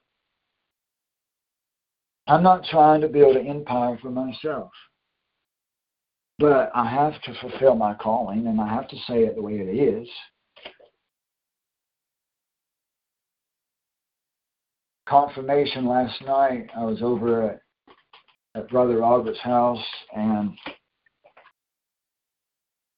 he said that, he had looked all across the internet to find if anybody else had the same doctrines, if anybody else was teaching the truth and where the truth was available, and he just could not find it anywhere else. At one time, when he was searching for all that, he could not find it anywhere else. And I did the same thing. I did, repeatedly, over and over and over. I have searched so many times over the years to try to find another pastor outside this ministry that we could cooperate with, combine our efforts, work together, and try to reach more people like that, and just have more brothers and sisters within their ministry, and not even have to come under our administration. Just somebody else, to someone else that has the truth. And I have looked hard and high and low, and I just can't find it, and Robert's not found it, and nobody else has found it. I've had a lot of people tell me this over the years, that they cannot find the total truth, because you'll always find just a little bit of truth in anything, but we cannot find the total truth anywhere else. And so that really does make us a small flock with not many ministers of truth in this world. Not many ministers of truth in this world. Not many true brothers and sisters in this world. And just that conversation, because he didn't know what I was going to preach today. He didn't know what I was going to preach today. But him saying that there's only one ministry of truth that he's ever been able to find, that was a confirmation of the sermon. Now, contrary to popular belief, you do not have to have 2 or 3 witnesses on everything. You do not have to have 2 or 3 witnesses to everything I say, every doctrine I teach, every prophecy that I share with you. You do not have to have 2 or 3 witnesses. I'm the only one that I know of that has the complete prophetic timeline of how the strong delusion will happen on the date of Purim, how that Assad will appear in the sky exactly 30 days later after that, which will be after he does appear in the sky, 30 days later will be the invasion on the first day of unleavened bread, and so on and so on and so on. How there's 5 holy days that fit 100% perfectly in the end-time prophetic events timeline. I don't know anybody else that has that in the correct order and dates and everything. So you're not going to find a second or a third witness to that. You're not going to find it. I wish we would. I I would say that I would love to find somebody, another preacher, another church, another ministry that would have that. But they don't, and they're not willing. When you tell them, they're not willing. Amen. Amen. So, we are a small church, only a few people willing to accept the truth. And you don't have to always have 2 or 3 witnesses to everything. The Bible itself is my witness. What did Jesus say? The Father is my witness. He didn't say, oh, I've got these 2 over here and I got these 3 over here, that's my witness. No. He said, the Father is my witness. Amen. So I'm saying the same thing. God is my witness, and the Bible is my witness. So if you want me to have 2 witnesses, here it is, the Bible and God. Okay? They are my witnesses. And if you want me to have 3 witnesses, I will add Brother Robert.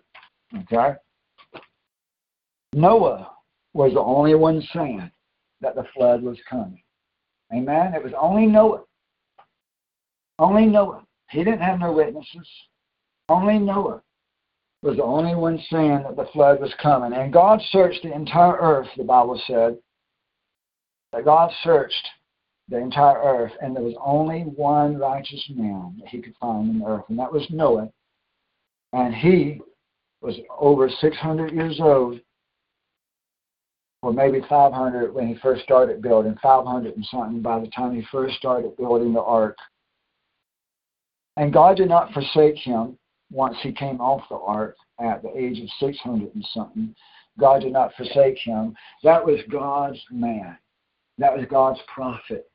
That was God's pastor and messenger to the whole world at that time. And he drank heavily. He even got drunk and naked, both. Old 600 and some naked old man, but he was God's servant. He was still God's servant. Amen. And people always want to say, well, when he got drunk and naked, he was sinning. The Bible don't say that. That's just what you think. The Bible doesn't say that he was sinful when he got drunk and naked. People's like, yeah, but look at what happened. One of his sons were cursed. Who was cursed? His son was cursed, not Noah. Not Noah. So people's reasoning is really ridiculous. The way people try to reason things. Oh, Noah was sin, therefore his son was cursed. That don't make no sense at all. That don't make no sense at all. Noah didn't do nothing. Of course, you know he had some kind of sin. He wasn't Jesus. But as far as that biblical example of when he got drunk and naked, if it was a sin, it would have said so. He would have been cursed. God would have rebuked him, either there or in a different verse. But there's no verse of condemnation or punishment against Noah at all. Hey, after you spent all that, a year maybe on the ark, I would have got drunk and naked too.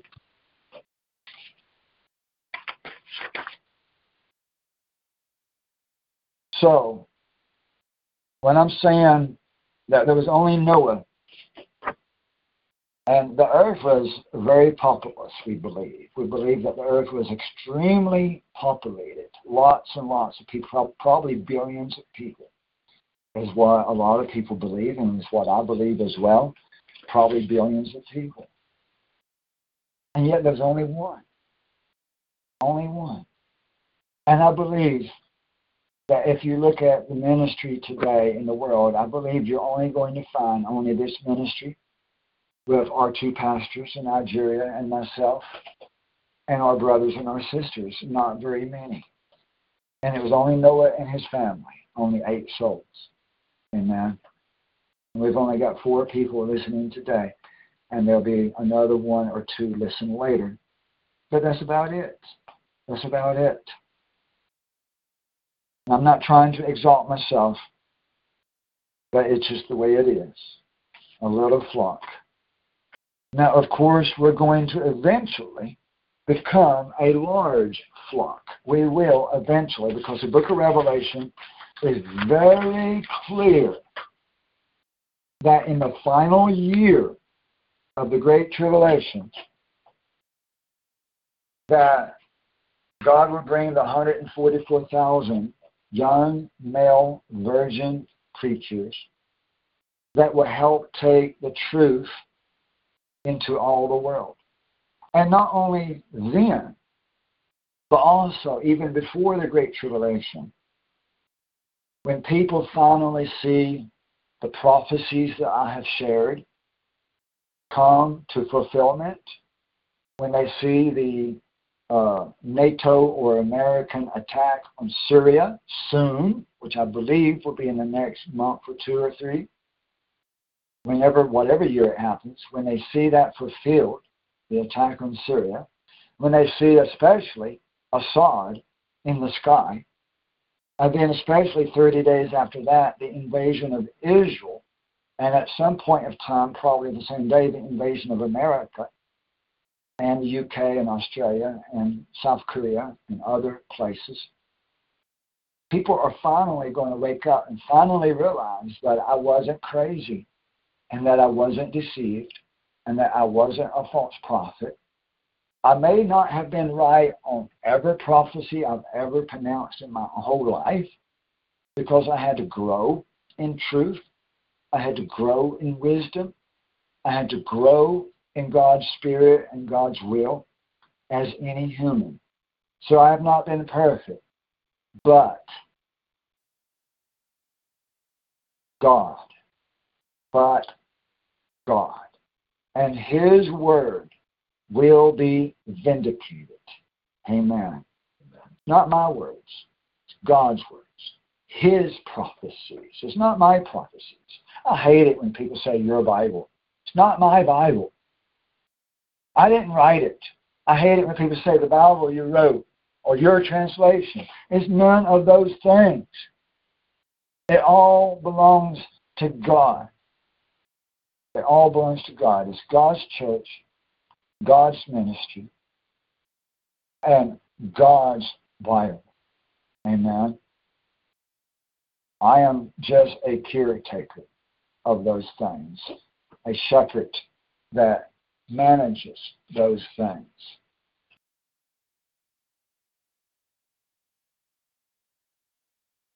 But we will become a large flock, larger and larger as time goes along. But even then, in comparison with the world, we'll always be small until the fullness of God's kingdom.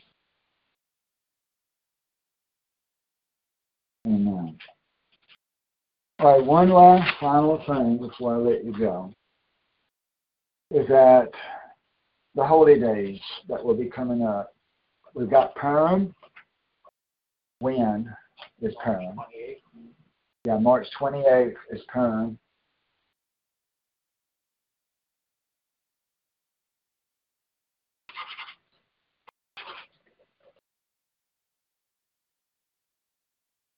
So March 28th, Purim, we will have special worship services that day. And then 30 days after that, we'll have Passover. On April the 28th is Passover. Then we have the 7 days of unleavened bread. And remember that on Passover, we take communion and do the foot washing. And then we have the 7 days of unleavened bread. So over these next few months, we'll begin to prepare ourselves for that. And for that assembly, the Americans need to come here where we are and participate in the Passover service, do the foot washing and the communion with us, and stay for the 7 days of unleavened bread. You can get a camping site, put up a tent, and camp in a campground, or you can get a motel room somewhere and spend those 8 days, holy days with us in the spring. In the latter part, the end of April. So plan accordingly, financially, time off from work, finances, the ability to travel, gasoline, fuel, food. Prepare your second tithes for that. The Bible does teach 3 tithes. And your first tithe is paid to God through the ministry, as well as you can use that money to buy Bibles with and to help the needy in your own area where you live. But part of that does need to go to the ministry, because the Bible is very clear on that as well, to not forsake the ministry and the ministers. The Bible is very clear on that. Your second tithe, you don't give to me, but rather you save it up to be used for travel expenses, food, and supplies for all the holy days, so that you can come here or wherever your local congregation is for the ministry for all the holy days. And especially when it comes to the Feast of Tabernacles, to go be able to camp somewhere. Every October, September, at the Feast of Tabernacles, to have 8 days of camping in tents required by God, even if you don't have a local congregation, wherever you are, whatever nation you're in, to have 8 days of camping in tents. That is God's word. That is God's commandment. And your second tithes is made for yourself in a savings account or under your mattress or in a coffee can or wherever, to save up for these trips, so that there be no excuses. Well, I can't afford it. I can't afford it. I can't afford it. Yes, you can. If you're keeping your second tithe, that is a savings account just for obedience to God in these 3 annual pilgrimages. Amen. And then you'll be able to do what God has commanded. Amen. But I can't afford a second tithe. I'm not rich. Listen, if Sister Kiki and if other people, members of this congregation, can do it, then you can do it. There's no excuses, okay? God does not ask anything too difficult from us. He only has us to do only what is possible. He does not ask the impossible.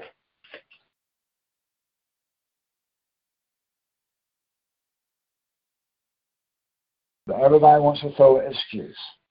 School, my children, my brother, my sister, my mom, my electorate, whatever. Everybody wants to throw an excuse. If you want to obey God, God will make a way. You might have to fight a little bit to get it, but if you want to obey God, He will make a way. You may have to deny yourself a little bit or a lot. You may have to deny someone else. You may have to deny legal responsibility. You may have to fight with the government. You might have to be arrested. So what? Deny yourself. Take up your cross. If you want to obey God, it may cost you your life. I don't want to die, Pastor. I don't want to be arrested, Pastor. Then you are thinking, you're putting too much weight, too much importance on your life, your freedom, your will, what he said, what she said, what I'm required to do by human government, what I'm required to do by human this, human that, human this, human this. But what about God? What about the King? What about the kingdom? What about God's commandments? What is most important? I will obey God above men. What did we say just the other day on the new moon? That if it comes down to it, of choosing who to obey, I will obey God and not man. Amen. We're going to have to set priorities. God first.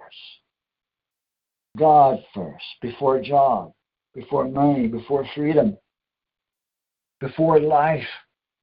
God first, because it's only the second life, only the kingdom life, only eternal life that really matters. Everybody wants to save their life in this world, but they don't want to save their life for the next world. Amen. You've got to be willing to die on the cross. You've got to be willing to forsake anyone, anything, to obey God first. God's kingdom, His ways, His commandments first, above all else. We got to be willing to give up job, money, houses, career, family, friends, if needed, in order to obey God. we should keep the feast days and the holy days and the pilgrimage and the second tide and the first tide. And then on your third year after baptism, your third tide. The third year out of every 7-year cycle after baptism is when you start counting your 3 years. Your third year after baptism will be a third tide that goes just to the orphans and the widows and the poor and stuff like that, because the first tithe that goes to the ministry is used on all kinds of stuff that it's difficult to do everything. Very, very difficult to take care of everybody and everything just on 10%. So your third tithe would be more specific to helping people. Okay? And that can be done directly in your life or through the ministry, either one. You don't have to worry about that until your third year after baptism.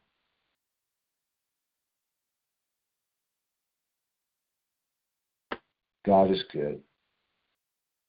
There is an article about tithes on the website. Very simple address. ISawTheLightMinistries.com/tithes.html. These are not surprising addresses. They're not surprising addresses, and they're very simple to find.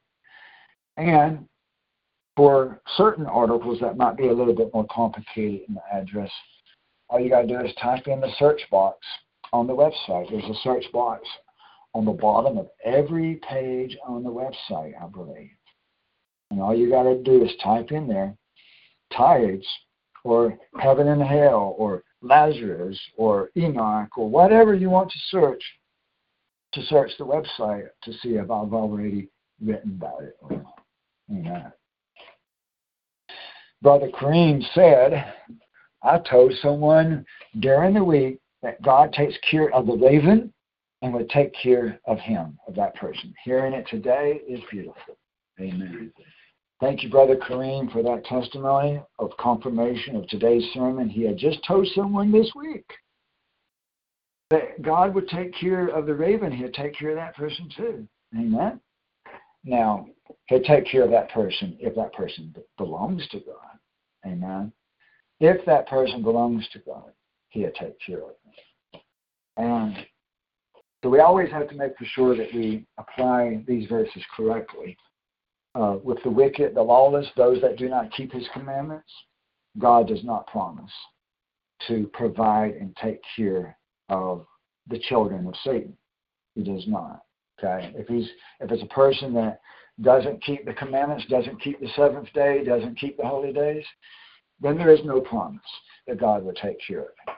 Okay? We got to keep these verses in the context of the flock, of the church, of God's people, of his citizens, the citizens of God's kingdom. But nevertheless, that is confirmation of the sermon today. And I praise God for that. Oh, and I missed Philippians 2. Let's go over there, page 211. Page 211. Philippians 2, verse 11. Or verse 7. Philippians 2, verse 7.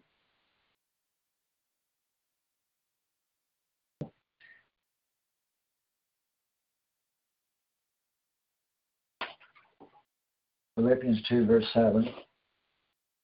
For it is only right for me to feel this way about you all, because I have you in my heart, since both in my... that's chapter 1. I got to go to chapter 2. I'll find it here in a second.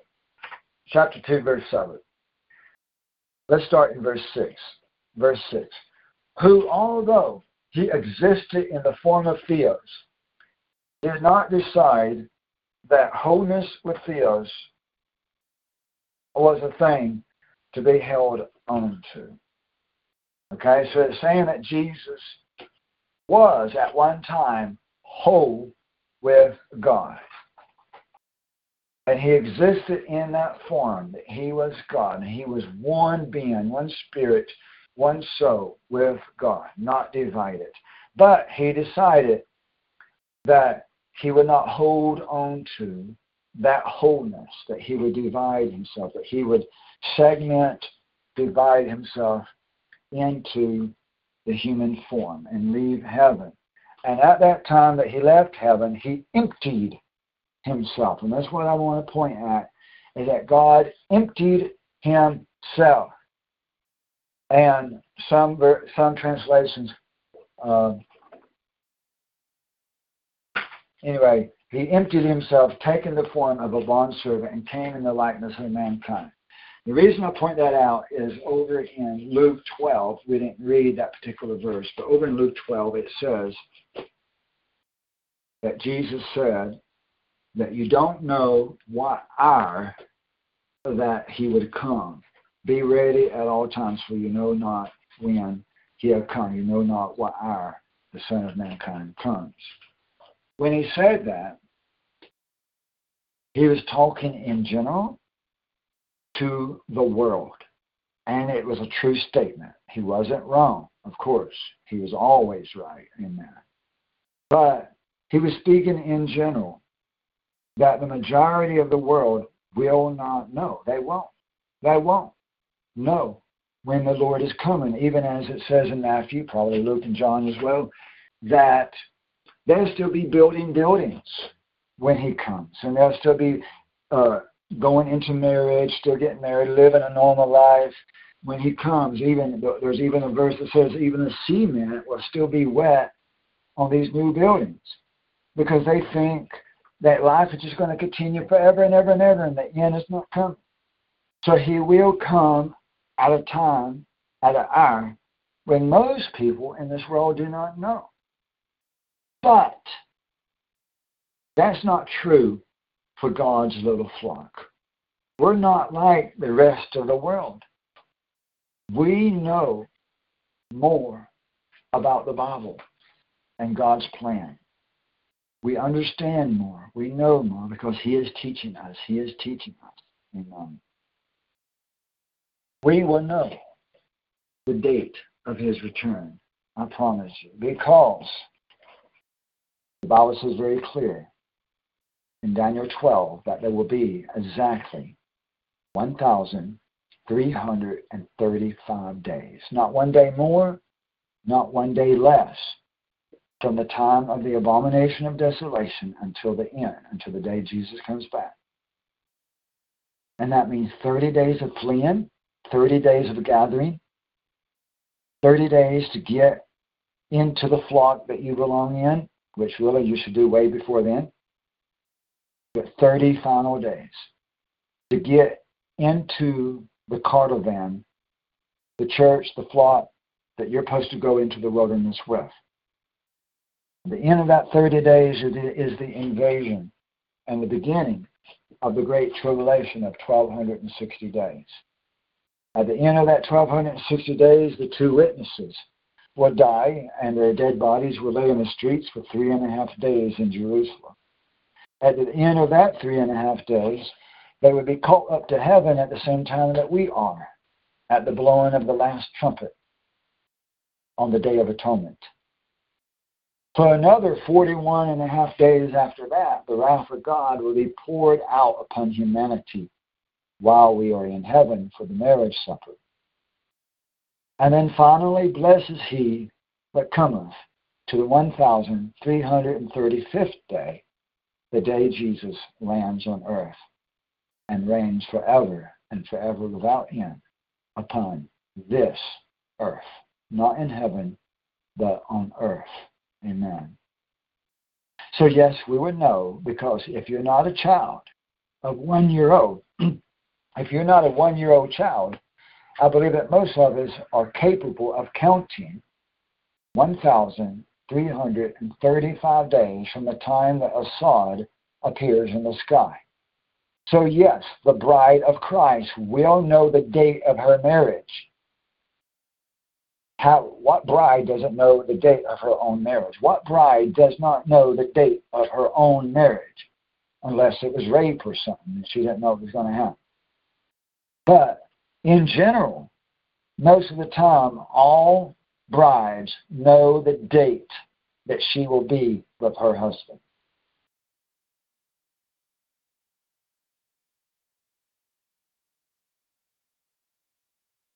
So we got to understand, a lot of times Jesus taught in general terms. Amen. And then also, this scripture says that he emptied himself out. That means he came to earth only as a small measure of himself, not in the wholeness, not with all the knowledge that he had in heaven. When he was in heaven and he was whole with God, he had all knowledge, all power, all authority. He was the Almighty. But when he emptied himself out into a tiny vessel, a tiny cup of flesh, to die for our sins, he left a lot of that knowledge in heaven and a lot of that power in heaven. That's why Jesus said that the Father, after the resurrection, after he died and resurrected, he eventually said, the Father has given to me the power and the authority, because he gave up that power and authority when he was born. He emptied himself out. He didn't have all the knowledge when he was walking on earth in human form, because the human brain would not be able to hold all the knowledge of God, even though the human brain is a miracle muscle, whatever it is a miracle organ, whatever it is, that can contain 1,000 more times or 10,000 more times knowledge than what we actually hold, but not all the knowledge of God. No, it can't. So when he came to earth in human form, he had to humble himself, even as the next verse says that he humbled himself. So he did not come to earth with all knowledge. He separated himself from the greater measure of himself that stayed in heaven, which he referred to as the Father. Amen. So he did not know the date of his return. He even said, even the angels do not know, and even the Son of Mankind does not know that hour or that day. He didn't know, because he had emptied himself of that knowledge before he came to earth, or as he came to earth. But now that he is in heaven again, he absolutely does know. He does. Now that he is now at heaven in the throne on the right-hand side of the Father, being two separate parts of the same spirit, of the same soul, of the same being, not two Godheads, but just a separate part of God, like a left hand and a right hand, right beside each other. He now knows again all the knowledge of God, including the date of his return. And because he knows it, we will also know it. Once we know the date of the abomination of desolation, once we know that Assad has appeared in the sky, all we got to do, even a child, could count to 1,335 days. Okay? So I wanted to explain that verse, even though we didn't read that verse, but I know you've read it a million times.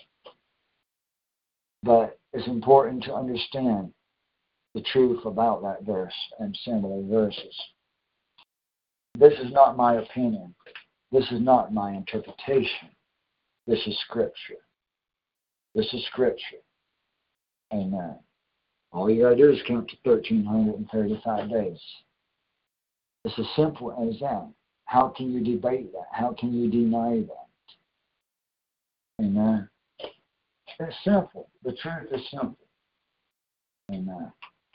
But we're only a small flock that will have that knowledge. Most of the world will not have that knowledge, and most of the world will be shocked and surprised at the coming of the Lord. But for us and my house, I would not allow my house to be broken into as a thief in the night. Jesus would not come as a thief to me, but rather he would come as my bridegroom, my Savior, my Lord, my Master, my God. He would not come as a thief in the night to me or to his bride. He does not come as a thief in the night to his own bride. His bride will be ready. His bride will be dressed. The bride doesn't get dressed in the wedding dress until the last minute. Amen? Well, the last 2.5 hours. But the bridegroom or the bride does not get into the dress until it is time for the marriage. She will be dressed. She will have the wedding clothes on. So how can you say that she won't know the date? Amen. We will absolutely know the date. No man knows. Bull crap. That was true for that day. That was true for that time.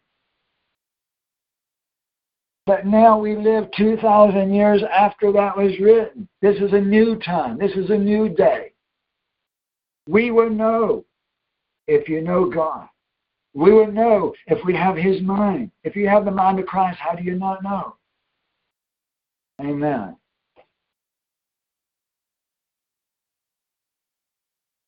You've got to be willing to grow. You've got to be willing to grow in the truth. And I will push you the whole way. Thank you. You're welcome.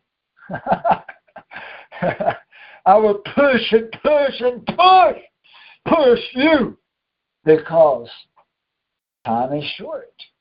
And I got to say this because I know God gave me this. I've been watching,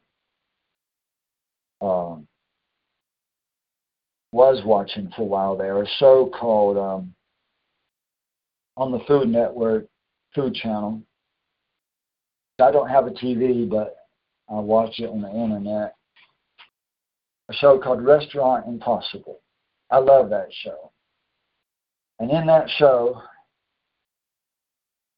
there's one expert man who was an ex-military man, used to be in the Navy, and he's real strong, real big, real muscular, bodybuilder build. He owns a lot of restaurants, and he goes around these different places, different restaurants across America. There are restaurants that are almost out of business because their food tastes bad, the management is bad, they don't know how to run their restaurant, the restaurant business is failing, and he goes and saves these people's businesses, and he shows them what they're doing wrong and how to be successful at the restaurant business. And he completely turns these places around.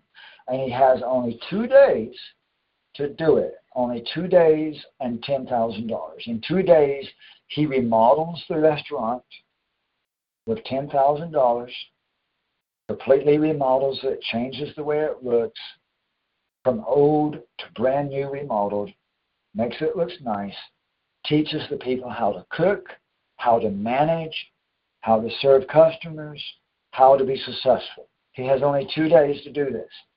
And because he has only 2 days to do this, he has to be very, very aggressive. Very aggressive. And so he acts like he's really mean. But he's not mean. It's just that when you have a very short period of time to completely turn everything around from being a failure to being successful, you have to push, and you have to push hard, and you got to lay everything right on the line. You got to say it the way it is. No sugarcoating, not being so overly concerned with manners and politeness, not being concerned about whether you offend the people or not. He just says it the way it is. If their food sucks, then he says it. He says straight out, face to face, your food tastes like vomit. It's nasty, it's nasty, it's nasty. He just lays it right out on the line. And a lot of people get very, very upset with him. They don't know how to handle it. And they can't handle it because he's so honest, so brute force honest with them. But you know, at the end of the day, at the end of those 2 days, they are thanking him. They at first they're angry at him and upset, but at the end of it, they are thanking him for his brute honesty and his technique, his method, for the way that he's very, very, very aggressive. And I really, really relate to that because I don't have much time I can't be overly concerned about whether I offend you or not, or whether you get upset or not, because I've got to just say it the way it is and let God take care of it wherever it lays. Amen. And as I've said many times before, I feel like a military general, and even God did tell me way back in 2008, God told me that I am a general of a military. And that's God, not me. And so I feel even though I was never actually in the human government military, I feel very much like I'm a military general, even as God said I would be. And so I feel like that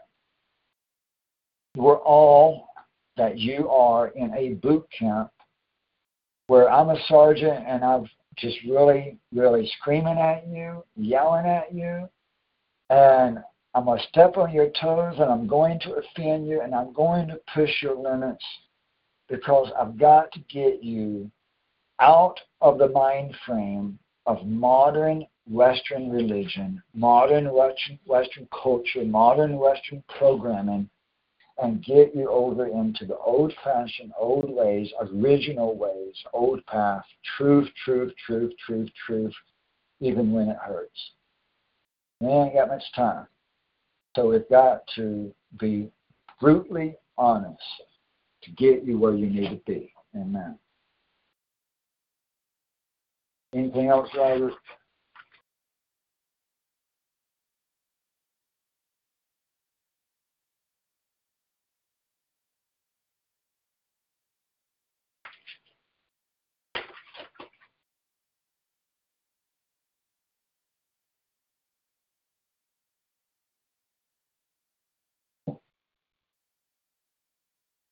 Oh, yeah. Congratulations, Robert, that this coming Tuesday, January 19th, will be the anniversary of your baptism. What is it, 2 years? Yeah, it'll be 2 years. January 19th, Tuesday. Everybody make for sure that you encourage your brother Robert, which goes by Gerald, that that's going to be his second birthday spiritual. 2 years ago, Tuesday, that he was baptized. 2 years. So he has gone longer than anybody else that is here locally, that stayed in the ministry, that many people have come and gone through these doors, and nobody else has stayed 2 complete full years before here locally. But we do have Brother AJ and Kiki over in Australia and Korea. They've been in the ministry for longer than that. But locally, Robert has broken the record. And that's good for him. And not good for all the people that's already left. But if they would just swallow their pride and confess their sins, they could come back maybe. Amen. So congratulations, Brother Rob, my bro, my main man. I couldn't do without him. He's such a great help to me. Praise God. And that's God's honest truth. Amen. God is good. And I love every one of you. Hopefully Brian will be baptized soon up in Ohio. We pray for him. Keep praying for Brother Meekness in Zimbabwe and his family. Of course, they had the coronavirus. His wife Amanda is doing completely well now, but last I heard, Meekness was still suffering just a little bit. He was feeling a lot better, but still suffering just a little bit. Keep Jonathan in prison. Keep him in prayer. Remember praying for Algeria. Pray for AJ in Korea, Kiki in Australia, and Grace, Jesus Girl in Jamaica, and Brother Bountiful Servant in Jamaica as well. Kareem said, congratulations, Robert, and I know the same from Fiona and everybody else. I know they all congratulate you as well. And that is deserving of congratulations, because putting up with me locally, face-to-face, with me yelling and screaming at you, yep, definitely deserving of congratulations. Amen. Praise God. But I'm going to scream some more. It ain't over with. He shakes his head, yeah. It ain't over with. I'm going to be screaming and yelling a whole lot more at him. Because I love him. Amen. And that's why I'm going to continue to scream at him, because I want the best for him. And that's what dads do. That's just what dads do. Dads that really want the best for their sons, they will be pretty aggressive at them. That's just what dads do. If they're not soft, if they're not wimps, dads will yell at their sons. And I know Robert's my brother, but he's also my spiritual son, very much so. Amen. And that's a good thing. We all need male figures, all of us, both men and women. We all need strong male figures in our life. We do. Amen. Keep praying for me, my wife. If you would yell my wife's name a few times in the middle of the night, I would sure appreciate it. Her name is Brittany. Please yell her name a few times day and night for me. I would sure appreciate it. Amen. Lift her up to God for me.